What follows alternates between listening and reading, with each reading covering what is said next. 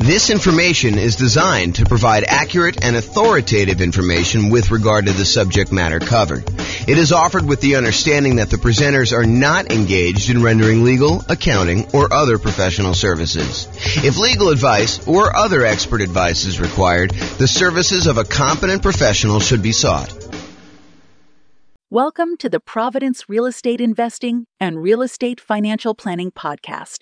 Learn all about investing in real estate in Providence, Rhode Island, with a combination of real estate financial planning and modeling with numbers specific to Providence, plus syndicated, more generalized recordings of live and pre-recorded real estate investing classes, not all of them specific to Providence. Be sure to stay tuned after the podcast for a message from our sponsors. Nice. All right. Well, on that note, I'm James Orr. Welcome. Tonight is Real Estate Investing Strategies. I'm going to get started on time. And we got some people straggling in late, but since I'm recording. So Real Estate Investing Strategies.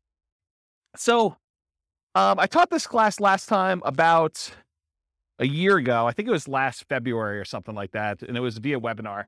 And I made some modifications since. But at the beginning of the last webinar, I told everybody that I was going to do a qualitative approach to real estate investing strategies, where I talk about, how strategies work, what they are, some basic questions about, how you find deals, how you do stuff like that. But I could have just as easily done a quantitative approach where I did numbers for fix and flip or for buy and hold or for nomad or house hacking or whatever you're doing. And so this is the very earliest preview that I am going to do a quantitative version where I'm going to go through numbers. So tonight, if you think about it, tonight is more like an overview of what all the different real estate investing strategies are and an overview on like how they work and everything. And then over the next, whatever it is, 8 weeks or so, we're going to pick one strategy and we're going to go deep into that strategy, like a 2-hour class just on that strategy. And I will take time to go over quantitative stuff. So I will show you, hey, listen, if you're fixing and flipping and you're doing that for the next X number of years, then you will finally have enough money to achieve financial independence and what those numbers look like doing it that way. For tonight, though, it's not numbers, but eventually you'll be able to see a list of all the different strategies and some variations on those for each one of those 2-hour separate classes. And you'll be able to see how long it takes you to achieve financial independence for each one. And then you can compare and say, oh, if I do house hacking, it's this number. If I do nomad, it's this number. If I do buy and hold, it's this number. If I do fix and flip, it's this number. And then maybe I add some variations in there and like, what if I do a little bit better in fix and flip? Or what if I get a little bit more in rent or things of that nature? So the thinking is tonight is more qualitative. And then the next 8 classes or whatever it is, so I put them on the schedule. If you guys can look at the group there, you'll be able to see them. And that's going to be more quantitative. At least that's the plan right now, subject to change. Okay, so here's the list. So I'm just going to go down and I'm going to walk you through all the different strategies. And then there's a bunch of slides that go into more detail, but I'll give you an overview of what to expect tonight. So the first one on the list is all the creative financing stuff. So creative financing, in my mind, is primarily going out, doing marketing, finding some type of seller, usually not in the multiple listing service, and then offering them some type of creative financing solution like owner financing or wrap financing or loan assumption or buying the property on a lease option or buying a property subject to the existing financing, something like that. And we're going to go into detail as to what those are, but that's like the creative financing family. And you're not likely to find those inside the MLS. You're likely to find those when you do marketing and you find those deals off market. So we'll go into what all those are in a little bit. The next one on here is buy and hold. And in my mind, buy and hold is buying a property, holding onto it for a long period of time, and usually getting income from it. It doesn't have to, but usually I associate that with getting rent on the property. And that would include the subset of short-term rentals for me. So it's not just buying and holding and leasing to a year-long lease type tenant. It could be buying a property and then converting it to a vacation rental or short-term rental in order to be able to do this. Next one on the list is quick turn flipping. So flipping in my mind is buying a property, usually adding some value in some way, although it doesn't have to be. Sometimes you just solve a problem and the property is ready to go to put it back on the market and you can make enough money, enough spread in there in order to sell the property right away without having to do a lot of work to it. But in the majority of cases, you're buying a property, you're adding some type of value. Most traditionally, people think of adding value as doing paint, carpets, replacing a kitchen, fixing a roof, things that kind of upgrade the property, although it doesn't have to be that. It can be solving a problem with the property, subdividing it or breaking it into pieces or combining it with something else or things of that nature. So there's lots of variations on how that works. But in my mind, it is a quick process of getting in, doing something to add value to a property traditionally, and then getting out of the property. But it also includes some subsets in here. So, and the last time I taught this class, I was missing some key ones in here. And actually, the ground lease I didn't have on there because it seems like a more unusual strategy, although in some markets, they do a lot of ground leasing. But anyway, I digress. So there was some that I was missing, and some of them that are missing are right here. So I added to my list since the last time, live-in flips, because some people actually ask me, so what about when you go buy a property that needs fix up, you move in, and you're doing the fix up over the next 6 months or a year or 2 years, whatever it takes in order to be able to then convert the property to a rental, or maybe you just fix it up and eventually resell it and buy another property. So live-in flips is also kind of a subset of quick turn or flipping. There's also an additional variation called the 2-year slow flips. The best way I can describe this one is, imagine for a minute you're a contractor or you're a custom home builder of some nature, and you're able to build properties and get a discount. And maybe you're able to build a property and be all in for 90 cents on the dollar. Well, you could go build a property for yourself, move into the property, live there. Traditionally, some people try to do this every 2 years, although I will tell you up front that that is not the optimal strategy. But some people will they'll move into a property that they built themselves. They'll live there for 2 years for the tax break. They're really trying to avoid having to pay capital gains by doing the living in a property 2 out of the last 5 years. Then they will go and sell the property. They'll take all the profit they made from the discount they got when building it, plus any appreciation and debt pay down that they have. And that's sort of like a 2-year slow flip is what I like to refer that as. And so there's some reasons to do that, but I will tell you, I've done math on this. I've done some modeling, and my math suggests that it is suboptimal to let taxes dictate waiting 2 years. That if you really can get a 10% discount on a property, you actually should sell, pay the capital gains tax, and actually move on to the next property, even if it's less than 2 years. That's what the math suggests you should do. But we can go talk about that when we do the deep dive on those. And then finally, I have partnership flips in here as well. Partnership flips, if you guys haven't heard of this concept, it's pretty interesting. Instead of having to go out and find a deeply discounted property that you're going to buy at a big enough discount to do all your holding costs and to do all the repairs and everything, and then to go resell the property, with a partnership flip, instead you go find a seller who doesn't want to do the work themselves, but they're willing to split the profit with you if you come in and you actually do all the work on the property and then you sell it together. So you don't even have to take ownership of the property. In that case, you just partner. You're almost like a general contractor that says, look, I'll go, hire my guys. I'll go do all the work. I will go, put up the money for the repairs and all this stuff. And then we will then share in the profit that we're going to make on the deal over a set price that we agreed to at the beginning. And so it's an interesting kind of sub fix and flip model to do it that way. Does that make sense? All right. So that's all the quick turn flipping ones. So Nomad, is there anyone here? Oh, I'll just do it for the recording anyway. So Nomad is the process of buying a property, usually as an owner occupant, usually with like a low down loan, like a 3.5% down or a 5% down loan. Sometimes you could do 0% down if you're doing VA or USDA. And you buy a property, you move into the property. You have to do it as an owner occupant in order to get those financing terms. But you move into the property, and according to the terms of the loan that you do, you are required to move into the property and live there for a year. So the lender requires you live in the property for a year. Once the year is up, you buy another property, you convert the last one to a rental property, and you acquire a new one that you move into. And so you can acquire, if you think about this, if you had 20% to put down on a property, by doing the Nomad strategy, you could actually buy 4 rentals for the same 20% down payment. So you do 5% down for the first one, 5% down for the second one, 5% down for the third one, 5% down for the fourth one. And now instead of having, whatever the property values are, if it's a $400,000 property, now instead of having one $400,000 rental that you put 20% down on, now you have $1.6 million, 4 times 400 worth of real estate that you have an asset base that's growing. You have 4 rentals that are all growing and going to eventually be paid off and you'll have cash flow on. So that's what the Nomad strategy is. And you could do this. You can repeat this for as many rentals as you want. There's no loan limit for owner occupant rentals. So you hear about sometimes, not being able to get more than 10 loans if you're going to be an investor before you have to go to some type of portfolio loan or some type of more unusual loan product. Well, with the Nomad strategy, since you're buying properties as an owner-occupant, there is no limit on the number of owner-occupant loans you could do. You can buy your 11th property as an owner-occupant, live there, and actually get a 5% down loan. So interesting that way. Then there's a whole bunch of sub-versions of Nomad. There's Nomad by proxy. Nomad by proxy is when you have someone else go and Nomad for you. And actually, Dwayne kind of is one of the people that was suggesting we teach a class on this. But the idea is, let's say your grandparents want to move into the area because they want to be near your grandkids. Well, if you can convince your parents, the kids' grandparents, to actually Nomad on your behalf, maybe you even provide the down payment. They actually are the ones moving every year, and you're buying a new house. So it doesn't have to be you that moves into the properties. It could be a family member. It could be your kids. You could decide, hey, while you're in college for the next 4 years, you are going to move 4 times. And I'm going to help you with down payment, and I'm going to be a co-signer on the loan, but you're going to be the one living in the property. And so you can actually acquire 4 properties over 4 years without you being the one that moves using the Nomad by proxy strategy.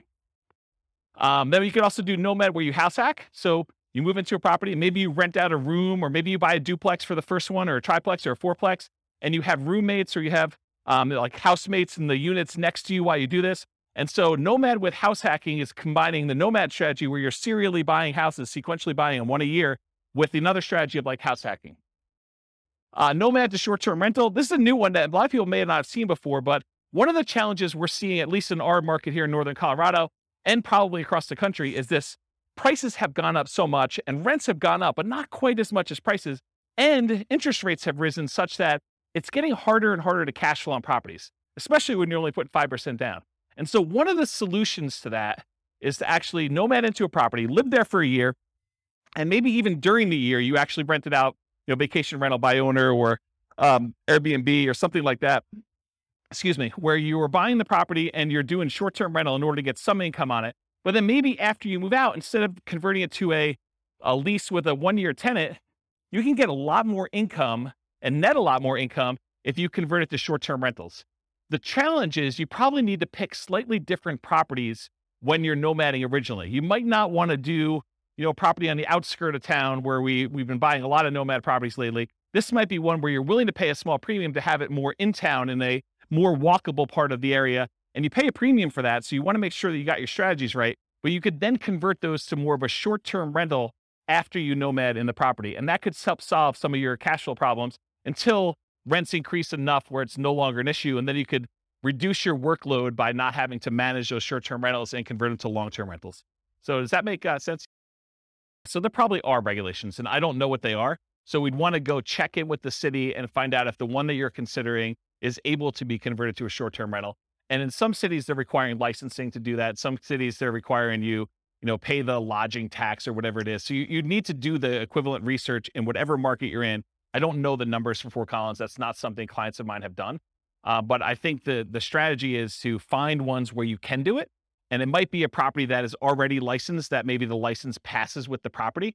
And so you'd want to go select properties where that is a viable solution and do whatever the regulations say. We're not encouraging you to break the law. We're not encouraging you to kind of go around and try to figure out ways to circumvent things. We're telling you comply and find ones that where it does work. And if it means it doesn't work in that particular area, then we're not doing it. So that's what I would say about that. And so one of the reasons why I'm reluctant to give very specific answers in some of these things is these things change over time. And, a year from now, it could be very different. They could say, nope, we're not doing any more. Or they could be like, yeah, it's a free for all. Anyone can do it. Any property, any part of town. You just don't ever know. So yeah, the correct answer is before you buy a property, you should do that due diligence to make sure. And if you're not willing to do it before you go under contract, you absolutely 100% should be doing it while you're under contract, while you're able to deal with that provision in the contract that gives you the right to do your due diligence, and you are able to terminate based on finding out if it doesn't work in that case. But it's better to do before you go under contract, especially if you're having to be aggressive and bid and waive things and things of that nature. So yeah. Any other? Good. Yeah. Do you have any other? Okay. All right, cool. So that's the list on there. Oh, so that Nomad to short-term rental is another option for Nomad. Lease option Nomad. Lease option Nomad is a variation on combining lease option exits with the Nomad strategy for acquisition. If anyone has ever read the book I published, it's called how to acquire a multi-million-dollar real estate portfolio starting with $3,000, or if you've seen the class with the same title, it's that strategy. It's buying a nomad property, and then once your year is up, instead of actually converting it to just a long-term rental, you decide to do a lease option exit. You find a tenant buyer who wants to move into the property, who wants to buy it from you, and they need a year or 2 or 3 to do whatever they need to do in order to get qualified for the loan and purchase it.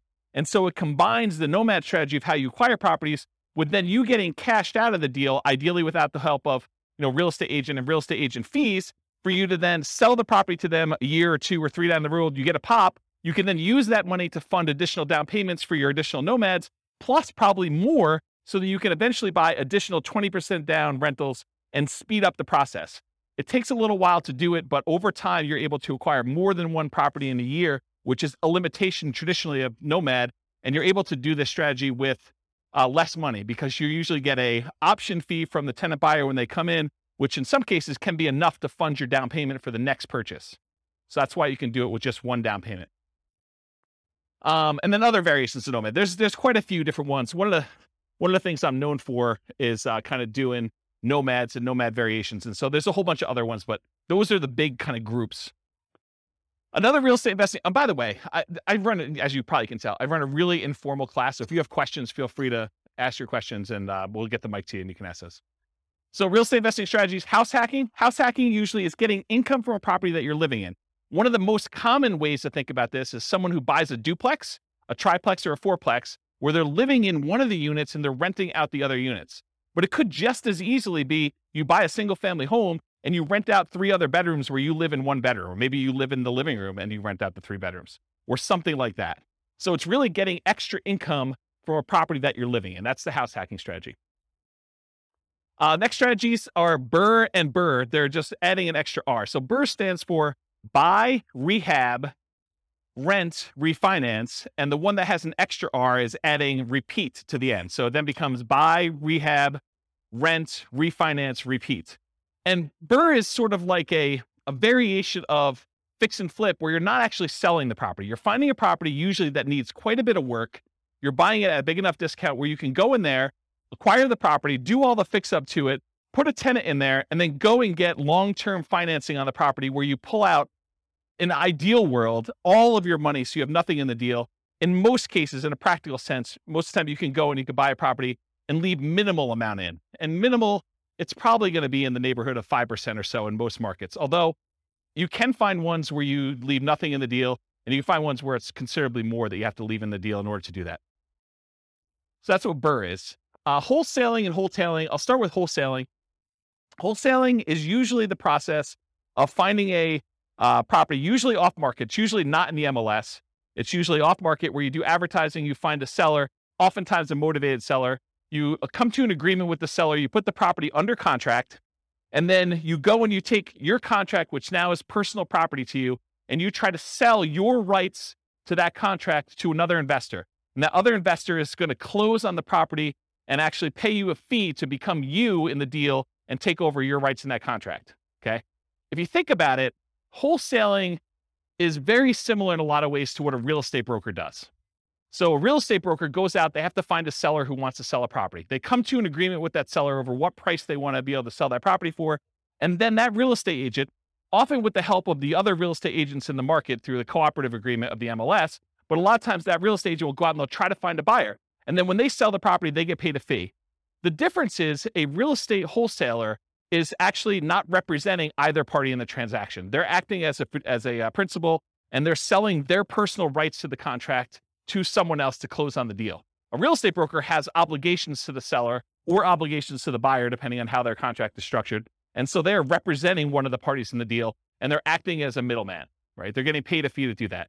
So one of the things I will bring up is, if you want to do wholesaling and you're going to go out and you're going to go find a seller, and it's not just any seller, it's a seller that wants to sell a property at a big discount. And then you got to go find a buyer, and it's not just any buyer. It's a buyer who wants to buy an investment property, you know, sometimes at a big discount. Sometimes it's because it needs a lot of work and it can scare a lot of buyers away.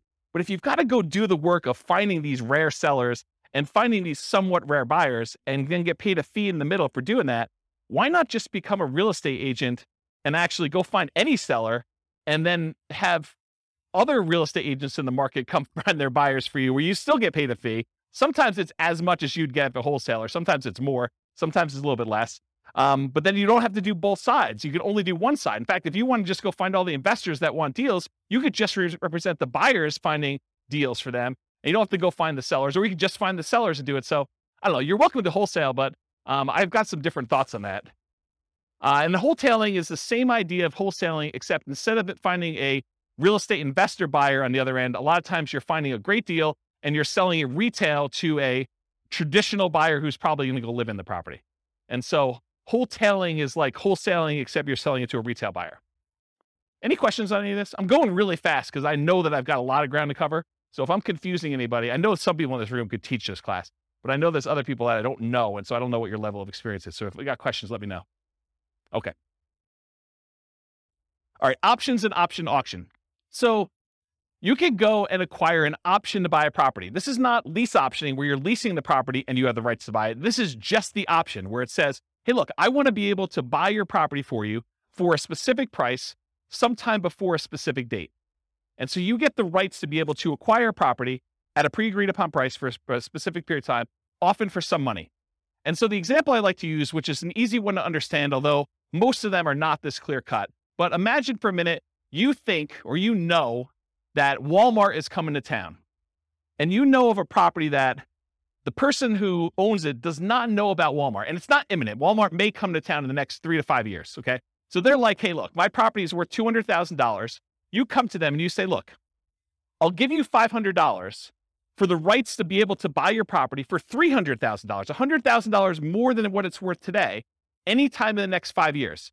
I give you $500 today, and I'll be able to buy it for $300,000. And they think to themselves, it's only worth $200,000 today. This guy wants to give me money to be able to buy it for $300,000. Even if they bought it for $300,000, that's a deal. I would take that. And so they think to themselves, $500, that's free money to me. And they sign an option agreement. Well, 3 years later, Walmart comes into town and you're the holdout. The lot that they want, the corner that they want in town is the one that Walmart wants to build on. And Walmart's coming in and say, look, what's it going to take? And you know that they'll buy it for $400,000. So now you exercise your option. You buy it from the guy for $300,000 because you had enough foresight to get it under contract with an option agreement. You gave them $500. And now Walmart is willing to pay you $400. So you buy it for $300, you sell it to Walmart for $400, and you made $100,000. What happens if Walmart didn't come to town?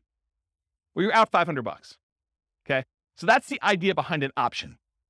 Now there's a variation to this. It's the option auction strategy. This is another cash flow strategy if you're looking to make money in the short term. So the idea is you go out, you do marketing, you find some type of seller who's somewhat motivated. You come to an agreement on terms for a price that you have an option to buy the property from them for. You get your option in place with the seller. Then you go out and you do a marketing blitz where you do, there's a book on this. I think it's by Bill Efros, I think. It's a 7-day sale.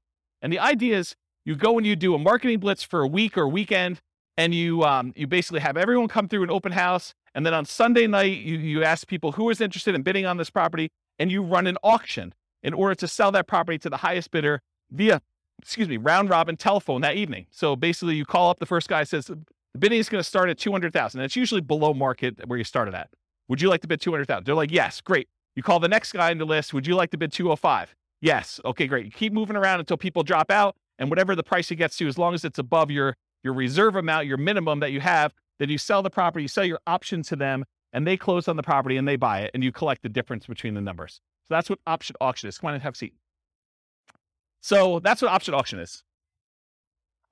To be kind of comprehensive, I put in here real estate investment trust. It's sort of the odd one out, right? Because a real estate investment trust is not as much a real estate investing strategy as it is a very passive, you're participating in someone else doing some type of large scale real estate syndication. And so you come in, usually through a stockbroker, you pay some money in order to become one of the cash partners in a deal in order to acquire, usually like larger buildings or larger apartment complexes or things of that nature. And so that's what a real estate investing trust is. I put probate on here. That too is also kind of a weird one because it's not as much a real estate investing strategy as a source of deals. And I wanted to sort of be comprehensive about it because it didn't really fit in with everything else. But you could go to state attorneys or probate attorneys, and a lot of times they are dealing with the estate and they don't want to have a piece of real estate in the estate. They want liquidity. they want to have the money to distribute to the heirs instead of a piece of property, especially if it's a large portion of net worth and they can't evenly divide it pretty clearly. So a lot of times they'll go and they'll want to sell a property, and you could come in as a real estate investor. And sometimes these properties, because a lot of times it's elderly people that haven't maintained their property appropriately, they need work or updating. And so a sort of can be an option for a fix and flipper or a burr person or someone who wants to, maybe even nomad into it or something like that. But it's more of a source of deals. So you can get the list of people that are in probate. Probate's when someone dies, in case you didn't know. So someone passed away, they go into probate, and their estate needs to get distributed. So that the process of distributing the assets is called probate. So you can go find those deals that way. And then they have to publish that in the paper. So it becomes a public list. So it's a source of places you can market to.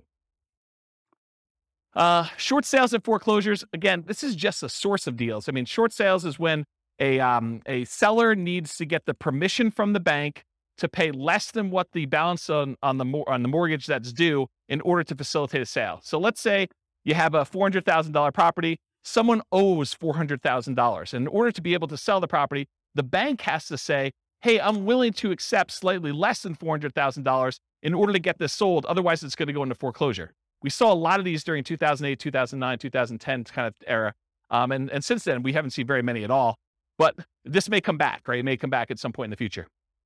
So really, that's a strategy where you go and they're usually listed inside the multiple listing service because the real estate agent is usually listing it for the seller, and the seller has gotten permission or will get permission from the bank to accept less than what's owed in order to let a sale go through. And so that's a way to get properties that way. And then foreclosures is once the bank has to take ownership of the property back. So they will foreclose on the property in order to get ownership from the seller who is not paying on their mortgage. So now the bank owns the property.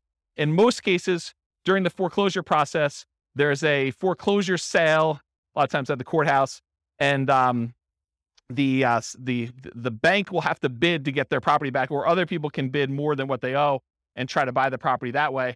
But if the other people don't bid it up, then the bank actually forecloses. They take ownership of the property, and then they usually turn around and list it in the MLS as a foreclosure. It's a bank-owned foreclosure inside the MLS, and then real estate investors or anyone can go in there and buy those properties from the MLS, but they're bank-owned.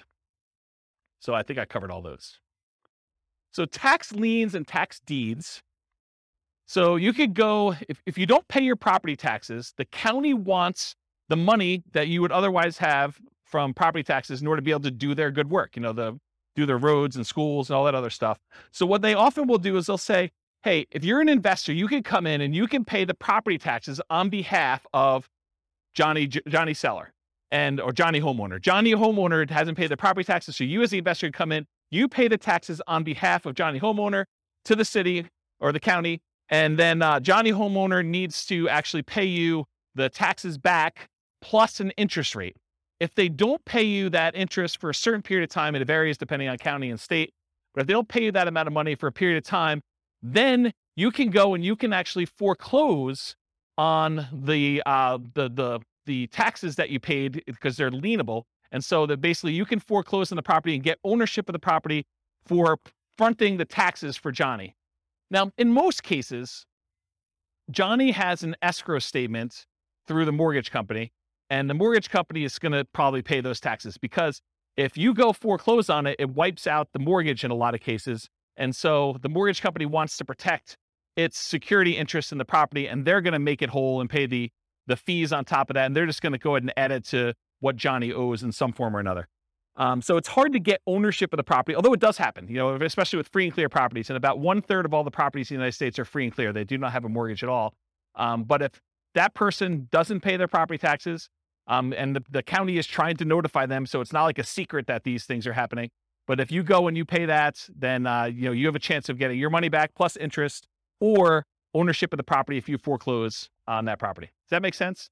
And tax deeds, in some counties or states, there are properties where it's already past the period of time where you can foreclose. You can literally go into the tax office, say, what tax liens or tax deeds or stuff that you have on hand, and you can go and say, okay, I want one that is already past the period of time, and I can initiate foreclosure proceedings right away. And so there's a way to do that where you kind of do it. And these have become much more popular. There was a time when this was sort of like a hidden secret for people, but at this point, it's pretty well publicized and pretty well known. Any questions on this?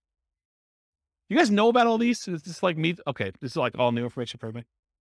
Okay, and then finally on my list, partnerships/syndication, which I sort of think of in some of the same ways.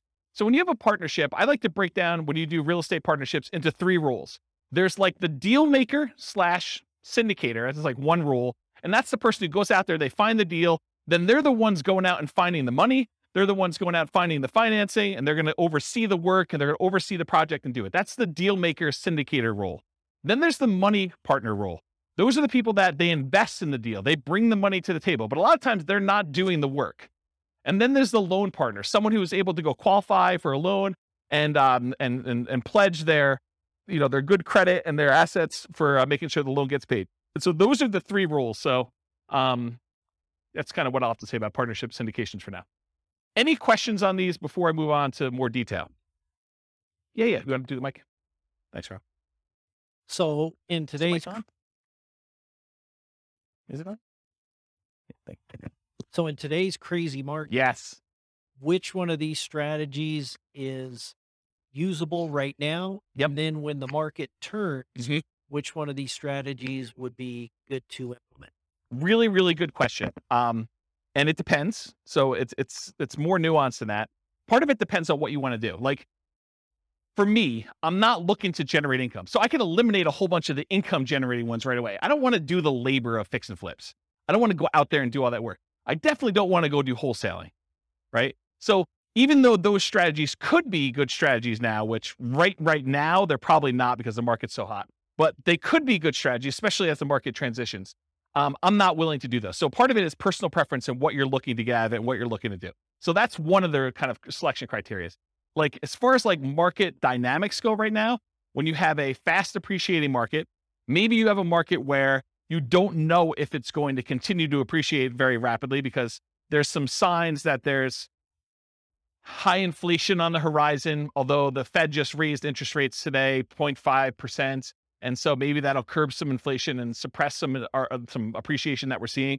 But it's really hard to tell. So when you don't know what a market's going to do, I mean, like strategies like buying an option on a property seem like a pretty good thing because you don't have the downside risk. You have very minimal risk. You paid, whatever it is, $500, $5,000 for the rights to be able to buy a property, but you don't know if that's going to pay off or not. And if the market really, really goes down, then you're sort of protected. You have a known downside for that. And so you have some upside there. So you could do things like regular straight up options on properties. You could do things like lease options where you agree to lease a property for a period of time, a year, 2 years, 3 years, and you have an option to buy it for a set price. And if the market goes down, you just say, I'm choosing not to buy it because I don't know what's going to happen in the market. So that could be a strategy for doing that. If you really think the market's going to go up and you have a very long-term horizon, I think buy and hold and nomad and all those long-term wealth building strategies, those are still great. And even with interest rates where they are, what's great about interest rates, and we've been in such a low interest rate environment for so long that my thoughts are you lock in an interest rate, and even though you think to yourself, 5%, that's probably what you're going to get, maybe 5.5 or so on a investor loan right now, that seems really high to what it was 6 months ago or a year ago or whatever it is.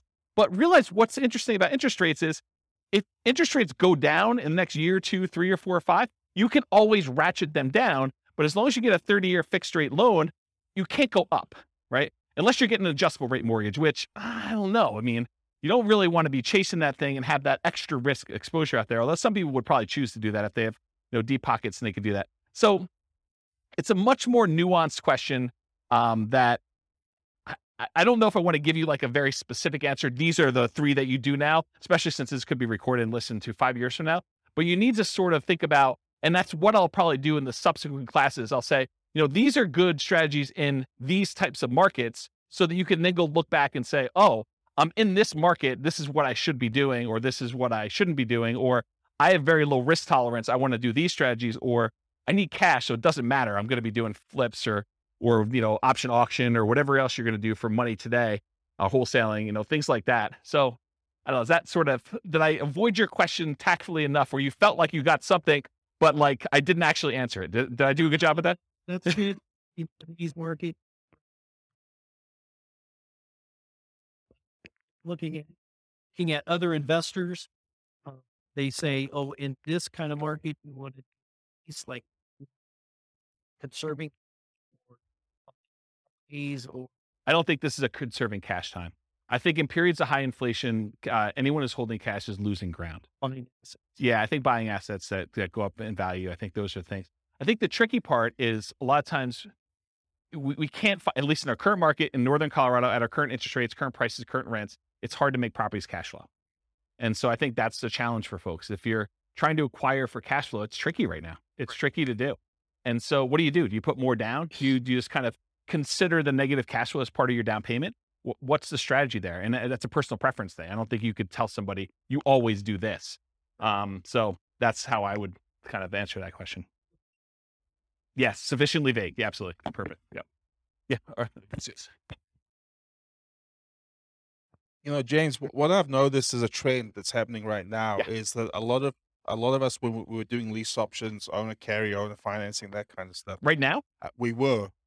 We just can't do them right now because the seller really has options, which is sell. Oh, right now, the market's so hot that a seller can basically put it on the market and get above thing. But we're entering a golden age, because the golden age that's coming is all of these really low interest rates, all the options like lease option, wrap financing, subject to, that's coming. We need a softening of the market where now this becomes an option for sellers. Our solutions become options. Is that where you're going with that? Yeah. So what I've seen is a pivot where a lot of people have moved over to master leases in particular, where they're going in on a master lease and attaching it to it. They're creating a performance lease so that no risk at all, essentially being a property manager and keeping 10%. But they're also attaching a right of first refusal and or an option to purchase it in the thing. So I'm seeing a lot of that. And those are exactly the same people who were doing a lot of lease options before. But it's just kind of interesting. They're trying to position themselves for that golden age, which is coming in 2 years' time, right? Yeah, I don't know if it's 2 years, but yes, I think we're coming into a period where, for the last, whatever it's been, 3 years, 4 years, we've seen these extremely low interest rates. And so at some point in the future, the market shifts and sellers start to struggle with being able to sell their properties. Maybe there's a glut of properties that are for sale and not enough buyers. And now investors come in and they add liquidity to the market historically. And so now you could come in and you could find sellers that are in situations where a offer to buy a property subject to, or a wrap financing, or a lease with an option, those become attractive to certain sellers at certain periods of time.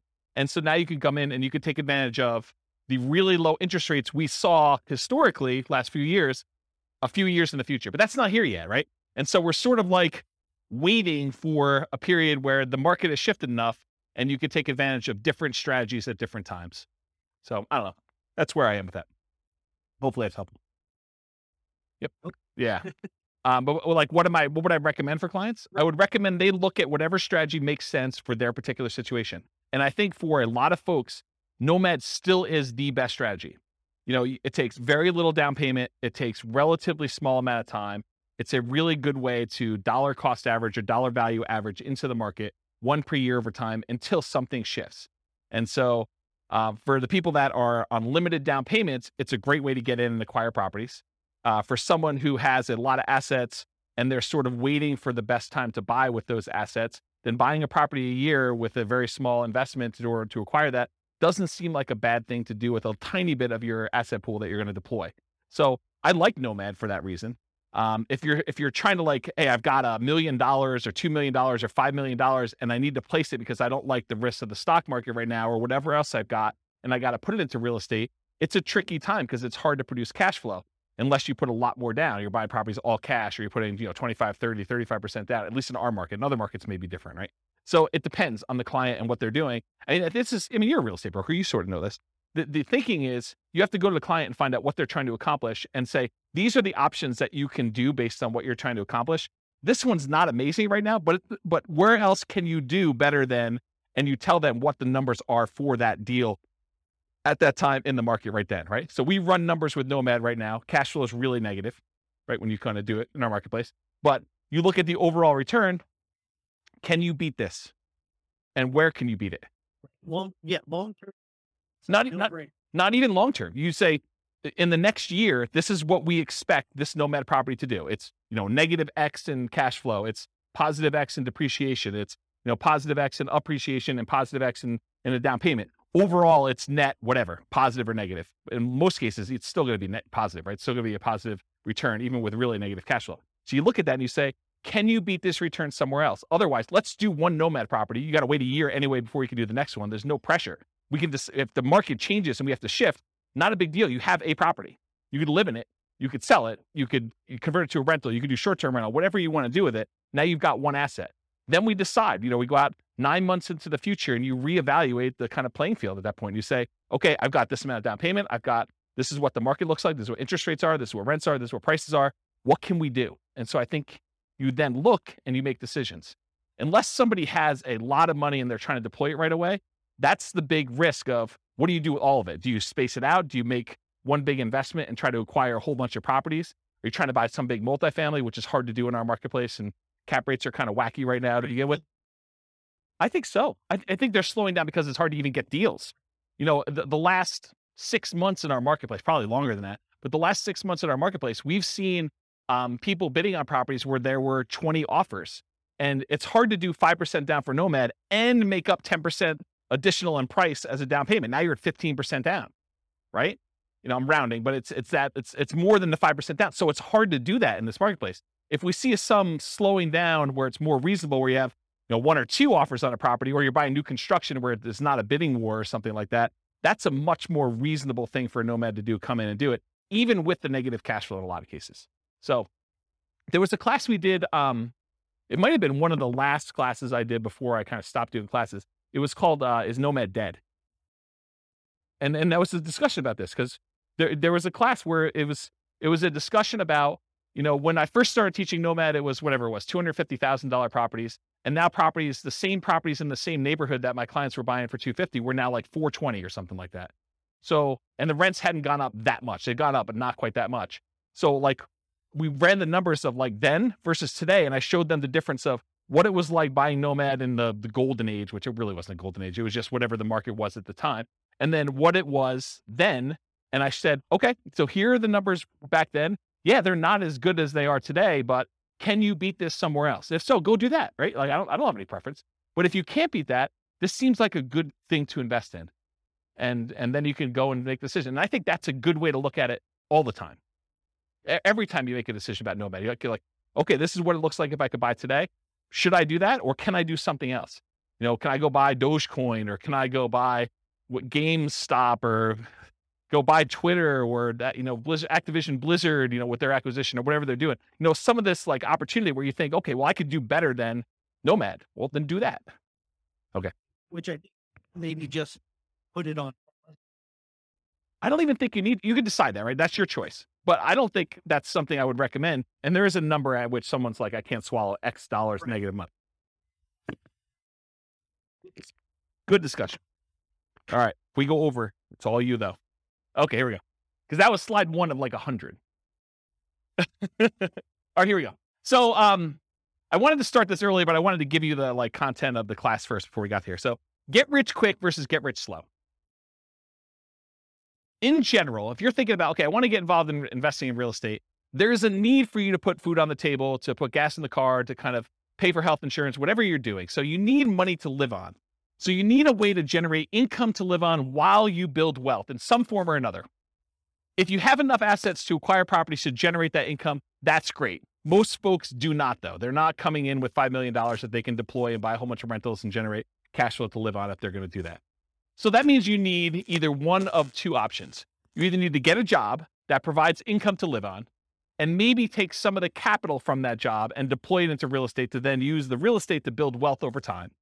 Or you need to become a real estate entrepreneur and generate income through entrepreneurial activities in the real estate industry. This is essentially starting a real estate business, doing the strategies that are most likely to generate very short-term money, which is really just a job in the real estate field. So jobs in the real estate field look a lot like wholesaling, wholetailing, fix and flip, real estate brokerage, things like that generate money that you could put food on the table in a very reasonable amount of time. Okay. So those are the equivalent of getting a job. So if you're like, I have a job and I could provide food to live on. Now I'm going to use some of that money to go buy Nomad or Burr or, a property to live in or buy and hold or whatever we're doing here. Or you get a real estate entrepreneurial job and you either use that money to live on and take some of it to reinvest, just like you would from a job, And then you get to kind of cherry pick your deals off the top in some of those kind of positions to do that. Does that make sense? Okay. Then with all this stuff being said, invest for more passive cash flow and wealth building. So remember, the idea for a lot of folks is to achieve financial independence where their assets are providing enough income where they can support them in the lifestyle that they desire. And one of the ways to get there is cash flow from real estate or money invested in some type of asset, stocks or bonds or something else that is throwing off, some capital growth and or dividends or some type of money coming out there. And a lot of times the asset base you're using some type of like 4% rule or 3% safe withdrawal rate or something like that in order to generate some money from that or the money from the real estate. And I'll throw it in there just to be complete, or passive income from like Social Security, annuities, or pension. So those are really the three sources of money for achieving financial independence. Any questions on this? No way I'm getting through this 2 hours. Okay. So real estate investing strategy. So tonight I'm going to primarily talk about, which is on the next slide, but the entry, the holding period, and the exit period. Because remember, real estate investing strategies, what is a strategy? It's a unique combination of how you get into the deal, how you hold the deal, and how you get out of the deal. That's sort of what the definition of a strategy is. And so in this case tonight, I'm going to talk about entry, different ways to finance acquiring properties, different ways that you can acquire properties through different channels, holding period, whether it's an active or passive investment, the duration of your hold. If you're wholesaling, you're kind of just flipping your contract. If you're doing a flip and it's 3 to 6 months, or if you're doing like buy and hold forever or nomading or something like that. And then exiting, your exit financing, how you're getting out of the deal, how someone's going to cash you out, and then the channel for exiting, how you're going to exit the property or get rid of the deal. And so those are the ones I'm primarily going to talk about. For the sake of time and breath, we'll focus primarily on those. I'm not going to talk about all these secondary categorizations. I started putting together a database of all the strategies and then classifying them to a whole bunch of different criteria. And I'll just quickly run through this criteria, but that's really what it is. And a lot of the secondary criteria is what we're going to cover when we do the individual classes. So I'll do a whole class on just buy and hold. I'll do a whole class on fix and flip. I'll do a whole class on nomad. And then I'll cover a lot of these secondary ones. So how much money is really required for them? What's the credit score required? What's the investing style? Are you an investor where you're actually deploying money and expecting to get a return? Or are you an entrepreneur where you're actually doing work in order to generate money through work? What's the stability? Is it passively stable or is it actively stable? Do you have a balloon on a property, which is more of an active stability? If you leave that thing alone, it could blow up on you. Where passive stability is, if you don't do anything, it's sort of safe.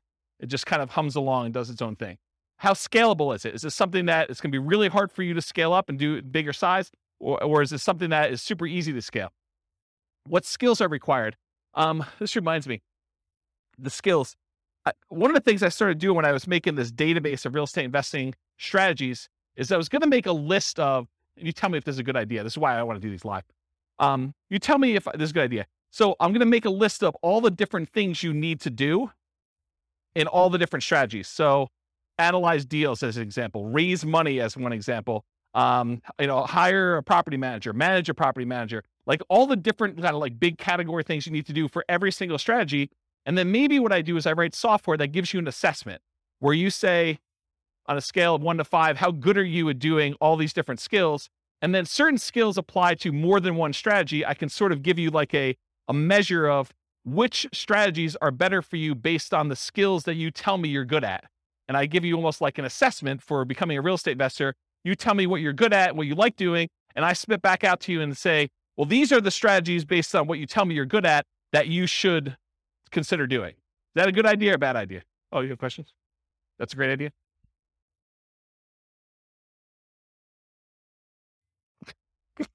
You can't wait to talk. No, I think it's good. I Okay. think you also, though, have to put in there, what is their risk tolerance for those? That's probably another one. Right? That's probably another like asset assessment kind of question, right?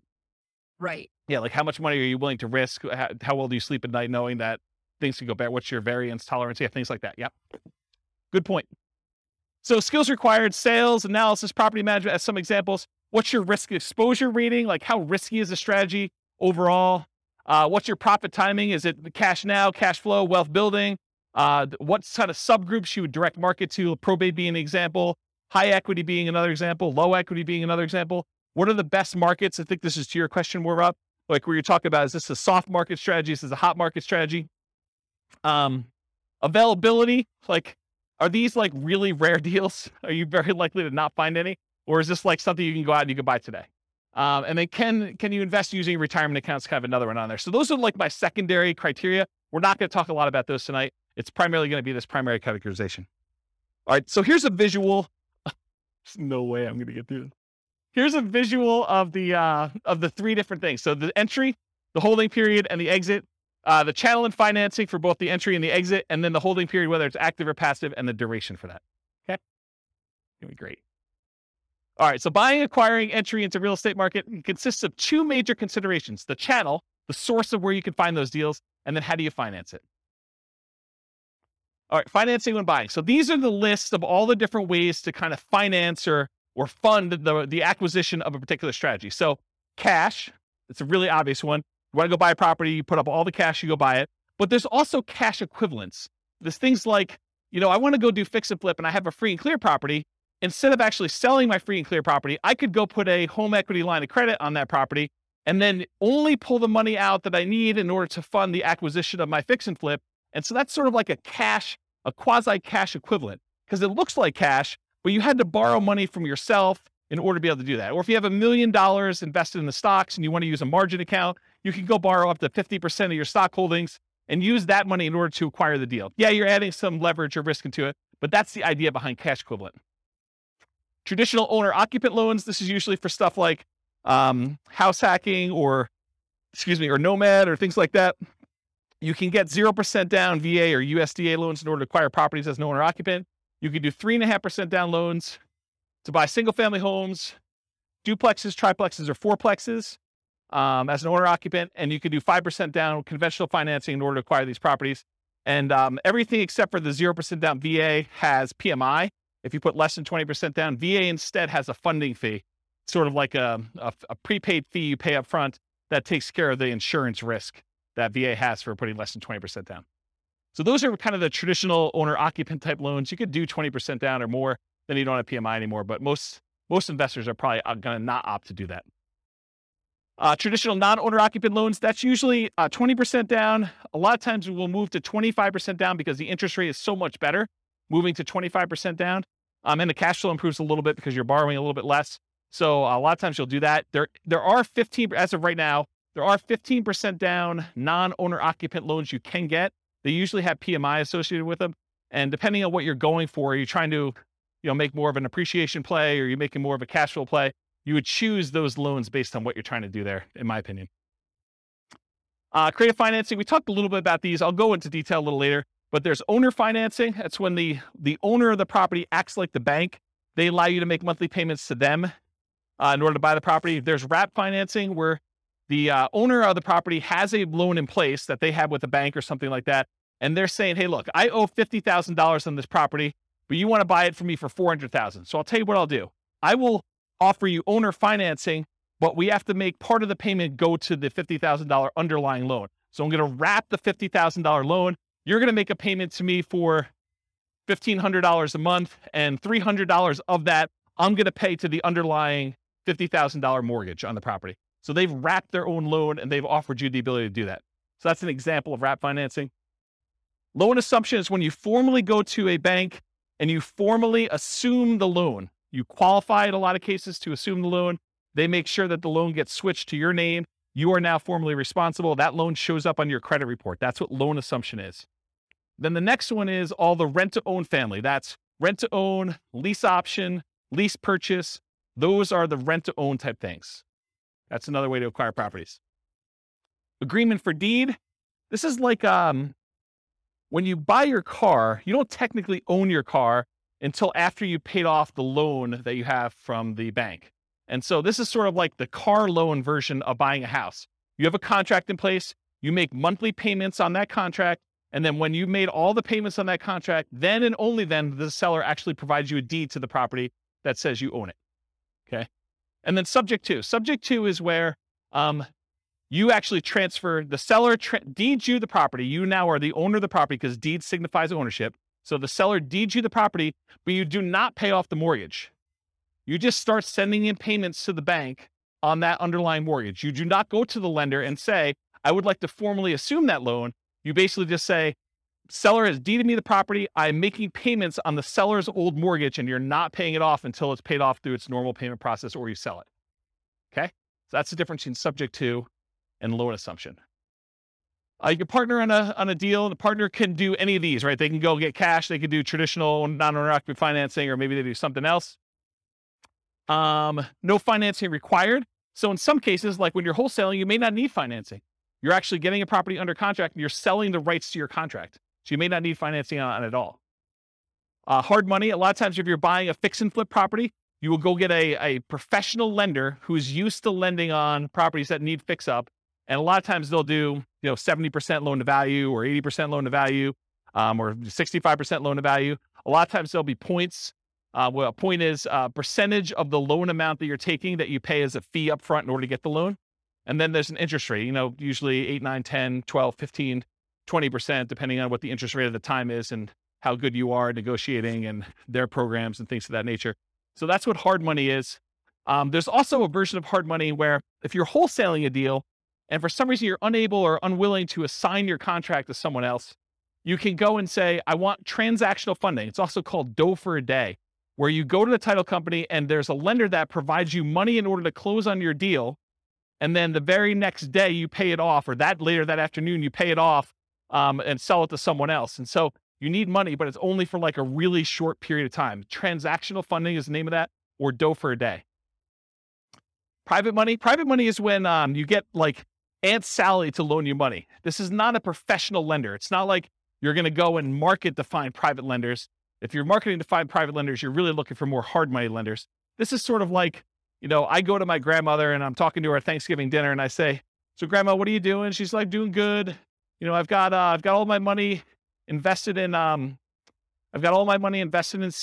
and I'm earning 1%. You're like, yeah, I'm doing all this house flipping and I'm paying my hard money guy 10%. And she's like, 10%? That's crazy. I would love to even earn 5%. You say, well, Grandma, I would be willing to pay you 5% if you loan me the money instead of you keeping it in CDs at 1%.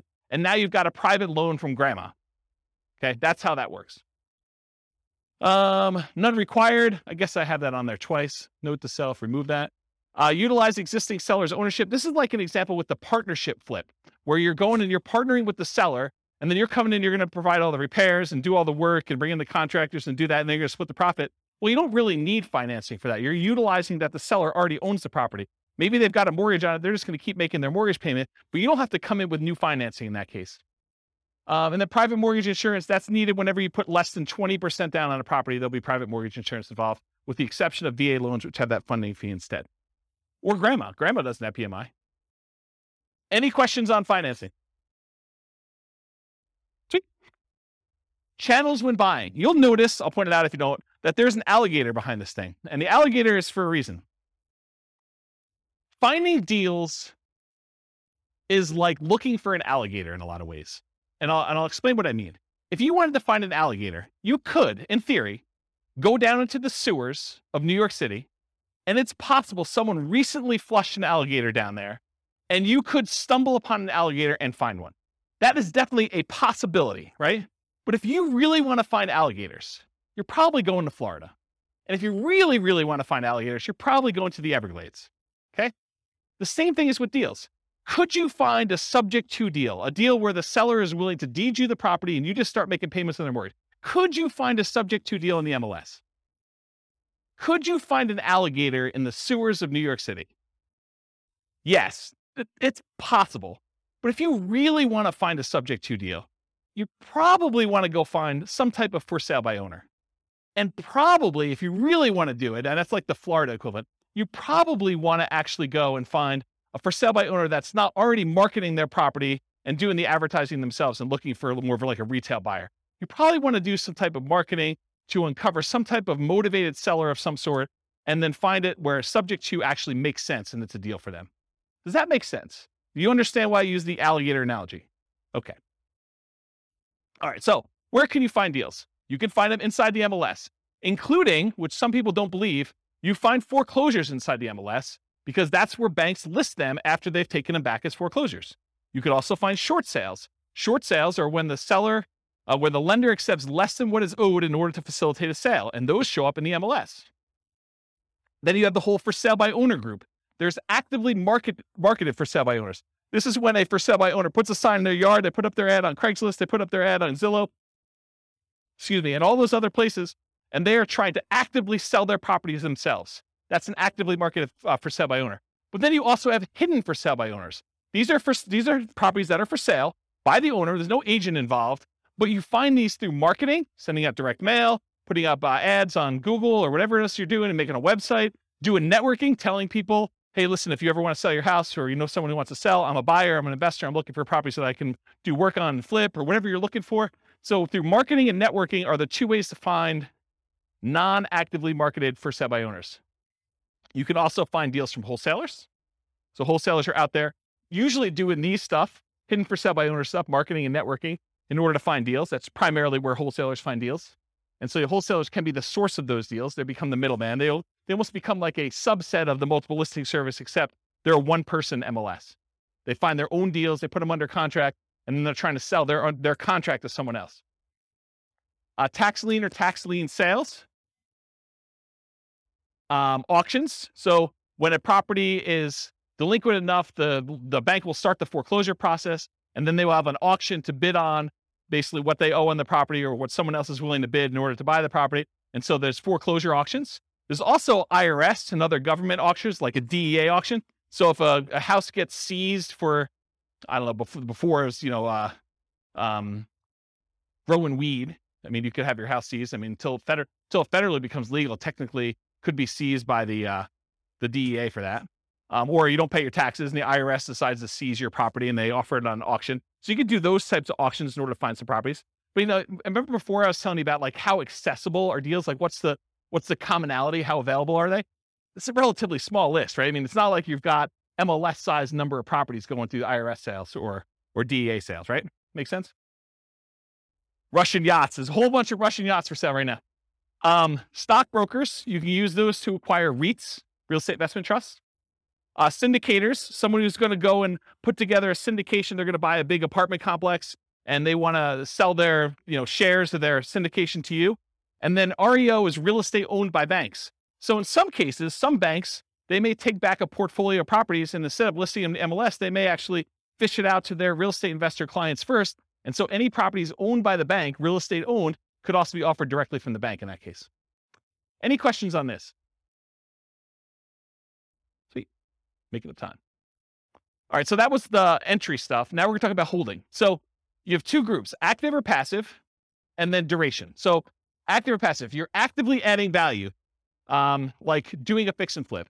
And is the property vacant or is it owner occupant? Are you doing like a fix and flip where it's a property that's vacant, you're doing work on it, or is it like a live-in flip that you're doing over the next 6 months or year or 2 years or whatever you're doing? Those are kind of the two ways to think about it. Active income, rent. It may or may not choose to actively do things to add value during this period. It's up to you as to whether or not you want to.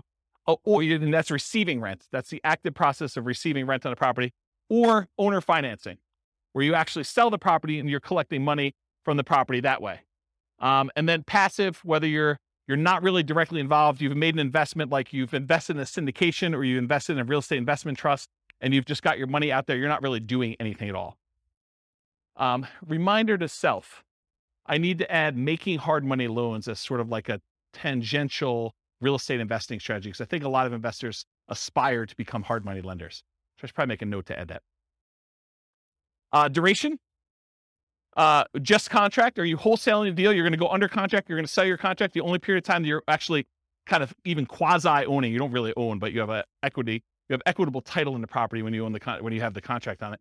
So that's sort of like just the contract period for wholesaling. Forever. You're going to buy and you're going to hold. You're never selling that thing. Or everything in between. I'm going to hold it for 6 months. I'm going to hold it for a year. I'm going to hold it for 3 years. I'm going to do lease option exit whenever the tenant buyer cashes me out. Whatever that is for you. Any questions on holding? Am I going too fast? I feel like I'm like flying. I feel like, what's that guy in the Top Gun movies? He's doing his jets thing. All right, pause for beverage. Not a lot of notes, huh? Nothing I told you is new, huh? All right, financing when selling.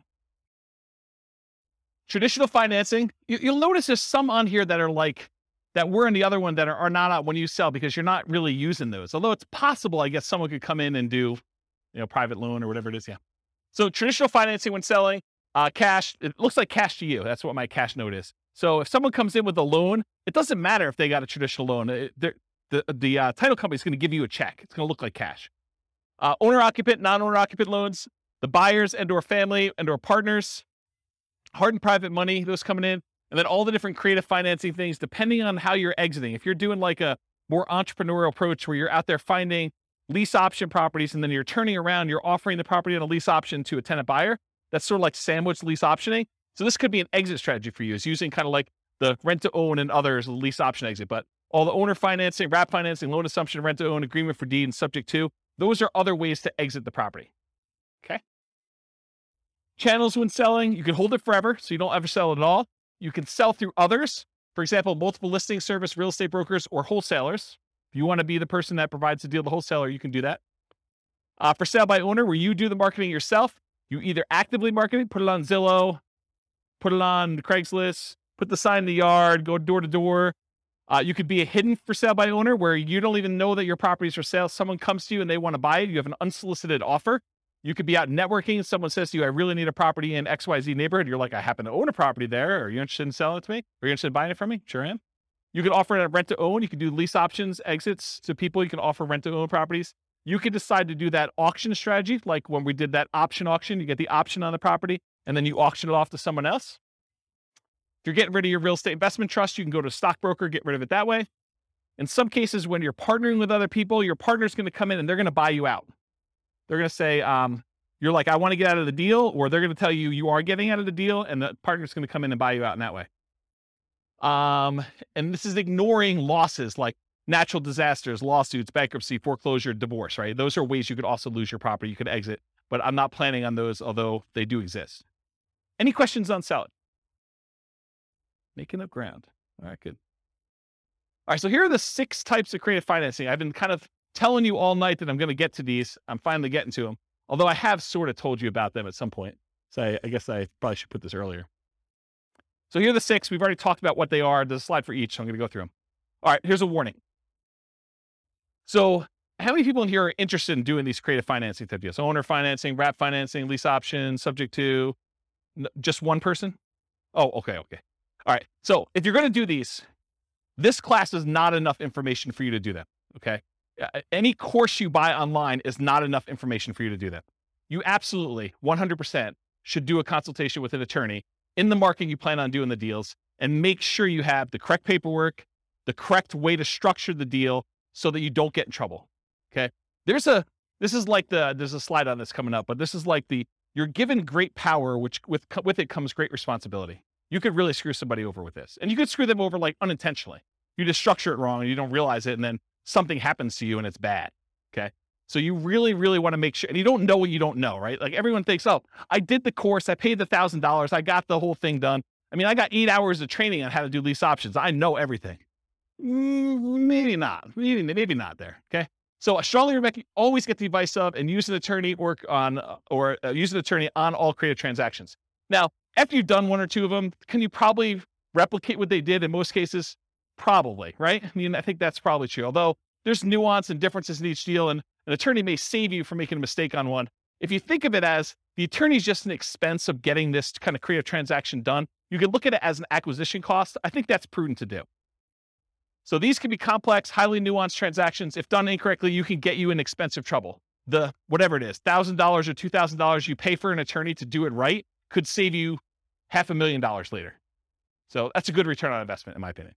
All right.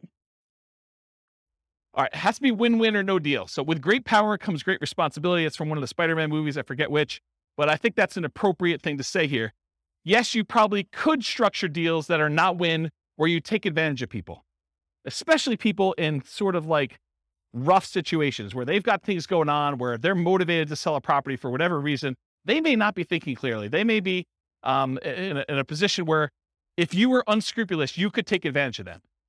And for all of you that are local, if I hear about you doing something unscrupulous, if I hear you took advantage of somebody, I will do everything in my power to ruin your business. I'll just tell you straight up, okay? You'll be removed from this group because I don't want someone looking up your name and saying, oh, so-and-so is part of that investor club. They must have learned how to do this crazy, stupid stuff from there. And I'm going to go ahead and assume that James taught it to him and all that stuff. So our community is small enough that you will be removed from the group, but it will not end there. If I find out that you did something unscrupulous, I will go out of my way to say, do not do business with so-and-so. And it will get ugly. So I'm just telling you up front, don't do it. Okay. You'll be banned from meetings. You'll be removed from a member. I banned, I think it's 13 people at this point from the group, in case you're wondering.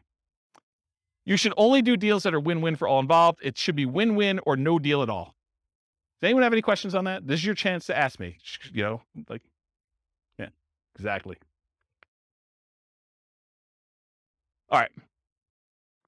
No questions? Wow, it got really silent in here. Like, you guys are like, holy crap. I mean, you got to understand, you guys don't pay for these, right? So there's zero incentive for me to keep you around. You guys understand that, right? Like, I'm like, this is sort of like, you're coming here for free. If you're going to do like bad stuff, I don't want you here. And I'm not losing any money by having you not be here. Right? You get that. And in fact, you could hurt me. So there you go. All right. Now that I've kind of gone down that dark hole, what are the benefits of financing? Why would you want to consider doing these types of deals? So little or no down payment required.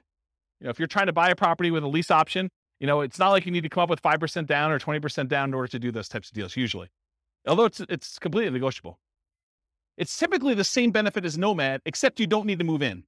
With Nomad, we're able to buy a property with 0% down, 3.5% down, 5% down. So a lot of times you can acquire these creative financing deals with similar down payment sizes, except there's no requirement for you to move into the property and live there. So it's great in that way. A traditional down payment, usually 20 to 25%. You can do it with less in some circumstances with that 15% thing. If you're doing more traditional, like non-owner occupant financing. It's possible to buy without bank qualifying. So you don't have to go to a bank and get qualified. You can buy with credit blemishes. If you recently had a bankruptcy or foreclosure or short sale, you should probably be in a good financial position before you start making payments on someone else's loan or telling them that you can perform, because you don't want to be in a situation where you file bankruptcy and you're heading there again and you tell a seller, I could take care of your $2,000 a month payment and I'm good for it. I don't think that's a good idea. So you can buy them with bankruptcy, foreclosure, or short sales, because a lot of times the seller is not going to say to you, hey, I want to pull your credit report. I want to do a full credit check on you. I want to see like all your financials. A lot of times they're allowing you to buy properties without a lot of that background done. Although they can require it, it's a negotiation. You can buy without income qualification. So if you go to a bank, you get traditional financing, they're going to pull everything and do income qualification on you. With a lot of sellers, they're not. You should always disclose material facts. If you're unable to perform, you should not be buying these properties. You should be telling sellers that, this is my situation. And even if it means the deal is going to die, you should disclose that to them. Put them in touch with someone else who could do the deal or partner with someone else who can do the deal. You should always disclose that.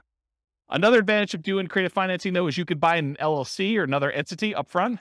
And a lot of times, if you're buying a property through the MLS with traditional financing, you're going to buy in your name. And then after that, you could, if you wanted to, talk to an attorney as to why or why not you may want to do this, but you could move it from your name to an LLC. Some people believe that would trigger the due on sale clause, which gives the lender the right, they're not obligated to, but it gives them the right to actually foreclose on the property or accelerate the loan technically, and then usually foreclosure is the next option. But that's a thing that could happen if you do it. When you're doing it this way, provided the loan doesn't have an underlying due on sale or due on transfer clause, which most of them probably will, unless you're doing owner financing.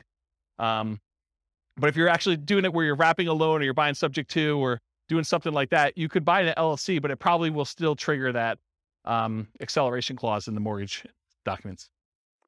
One of the benefits of creative financing, it's amplified return on investments. So some would say improved, but it could be the other way. So if you're putting less into the deal, but you're still getting the same appreciation dollar amount benefit or the same debt pay down benefit or the same depreciation benefit, then your returns are amplified because you have less in the deal. And you could walk away. If things really, really got ugly, you could walk away from properties and do stuff. So see my warning the dangers and risks of real estate investing class. Well, if you're doing a lease option, you don't have to exercise your option. You could walk away in that case. Okay. I guess more continued benefits, self-directed IRA or self-directed 401k. In a lot of cases for doing those types of loans, you need to put down 30%, 35% in order to get those loans done. Sometimes even more. So if you're buying a property and you're doing it outside the MLS, you're doing creative financing, you can acquire properties with these self-directed products without having to put 30 or 35% down, which is a huge benefit. You can do partnerships without a credit partner. Remember the 3 roles of credit partners, 3 roles of partnerships. There's the deal maker, there's the credit partner who does the loans, then the cash partner. So you don't need the credit partner anymore if you're coming in and you're taking over a loan, or you're doing lease option, or you're doing owner financing. You don't need that person anymore. Could allow you to buy a property while waiting to qualify for more traditional purchase. So if you're in a situation where you had a bankruptcy and it's about to go away in a year, kind of roll off your credit report, and you're going to go buy a house then, well, this could be a way to jumpstart that. You could buy a property before that technically rolls off. You're fully recovered financially, but it's still on your record. Or maybe you need to increase your income for another year, or maybe you've got great income now, but you need 2 years of tax returns to do something like that. And most of the time when you do creative financing, you're using some type of creative financing exit. You're buying a property with a lease option, then you're selling it on a lease option to a tenant buyer within a year or 2 or 3 or 4 down the road. And so by doing that, a lot of times you avoid some of these big capital expense hits that you'd experience if you had the property for any prolonged period of time. The nature of the strategies you employ of getting in and getting out of a deal would eliminate some of those capital expense things on there. Does that make sense? Okay. All right, so here are the downsides, why you might not want to do these types of deals. It's a limited selection of properties, and I cannot overstate this enough. The number of deals you can buy creatively, that you can buy subject to, that you can buy on a lease option, that you can buy with owner financing, is very, very, very, very small compared to the number of properties you have a selection of from the MLS. So what tends to happen is you do all this marketing, you find deals where the seller is motivated enough to do a lease option or a subject to or wrap financing or some other type of creative deal. A lot of times there's something a little bit wacky about that property. If it was a regular property that you had to come up with 20% or 25% down to buy, a lot of times you wouldn't buy that. The only reason it's attractive to you is because it's creative financing. And you're like, man, I'm not sure I even want this property. I think that happens a lot. And so you need to make a decision as to whether you're going to spend a lot more on marketing and have a lot less deal flow, or if you're willing to take on kind of like, I don't know, instead of like an A-class property or an A-plus type property, maybe, and this is not like the A-class property where it's like good neighborhood. It's like, I'm sort of just grading them as overall investment, right? It's not like an A investment. It's more like a C minus. Yeah, I mean, so a lot of times it's that. Occasionally you'll come across something amazing. Like I bought my own personal residence that I lived in for many, many years subject to. And that was an awesome property. I lived there for, 13 years, 15, more than that maybe. So a long time, but it was exceptional. It wasn't like that was what was coming down the pipeline every day. Okay. So buying traditionally, when you go and you're like, hey, look, I'm going to Nomad. One of the great things about Nomad is this low down payment, but you have the selection of the entire MLS. You get like wide choice. And in a market where you're not competing against 30 other offers, you have a good chance of buying a property, right? The one you want. So buying traditionally allows you to look at the best properties from the largest selection. Another way to think about this limited selection thing, I'm going to pause on this for a second and harp on it because it's important, because you may be getting creative deals where the price to rent ratio is not ideal, right? It's not one that you would otherwise buy as a rental because maybe the price is a little bit high for the amount of rent you could get. And you're thinking to yourself, man, this is not really a great rental. It's not something I would normally buy. Whereas in the MLS, you could choose that, right? You could decide, hey, look, I really want to optimize for income, or I want to optimize for appreciation, or I want to optimize for short-term rentals, or whatever you're trying to do. And you can make that decision. And because you have a wide selection, you have a much greater chance of finding that. Okay. It's more labor intensive to buy this way. It's not like you just go to the MLS, you hire a real estate agent or you're a real estate agent yourself, and you look through the MLS, you find a property, you go look at a handful, you go buy it. It's not how this works. You do a lot of effort. You go put out marketing, you go meet with sellers, you negotiate with sellers. A lot of them say no. A certain percentage of them say yes. A certain percentage of them fall out even when you're under contract. And then eventually you find one that you can buy. A lot of effort to do it. And a lot more money, because a lot of times you're spending money on marketing in order to find the deals. But if you think about it, I would need to go and put, 1% of a loan amount plus some appraisal costs and all these other things in order to be able to get a traditional loan. So maybe you're in it for $5,000 in some cases. In order to do that, could you then, instead of putting $5,000 in order to get the loan, could you put $5,000 in marketing in order to find a deal? I think that's pretty reasonable. More labor intensive. I talked about that. Lower ROI for time invested. So you put time in, so your return on the time you invest is much lower. This spreadsheet you see here, I did a whole class on this. I'll probably do another one. It's coming up. But this is me modeling how much money, how much time you need to put in, and every step of the process in order to buy off-market deals, and then where you make money on each one of the off-market deal, like the phases that you do that. And then at the end, it sums up all of the time you put into finding the off-market deals for all of the steps, all of the money you put in for all the steps, all of the money you made for all of the steps. And then it calculates out what your kind of like dollar per hour was and your return on any money you had invested. And it shows you all those metrics. And you could do things like, if you're doing, a certain percentage of these I'm going to list, certain ones I'm going to do lease options on, certain ones I'm going to flip. You can model all these different variations doing that. It is possible to structure them in ways that make them questionable. Don't do that. So don't go ahead and structure your deal such that the seller is going to end up with negative equity over a period of time, where maybe they have a interest-only loan and you're amortizing your loan to them. That would be bad. That would be another example where you'd be banned. Okay. You are not your sellers. So you're thinking to yourself, James, why would somebody deed me their property and keep the loan in place? Or why would someone offer me a lease option? Or why would someone sell a property at a discount? Why don't they just do the fix up themselves and sell and get retail? Remember, you're not the seller. Okay. I wear Crocs with socks. Poor choice. You guys probably wouldn't do it, but I do, and I'm okay with it. Right? So just because the seller would do something and you wouldn't do something doesn't mean it's bad. Okay. Whether or not you would do something is not a reflection on what others would do.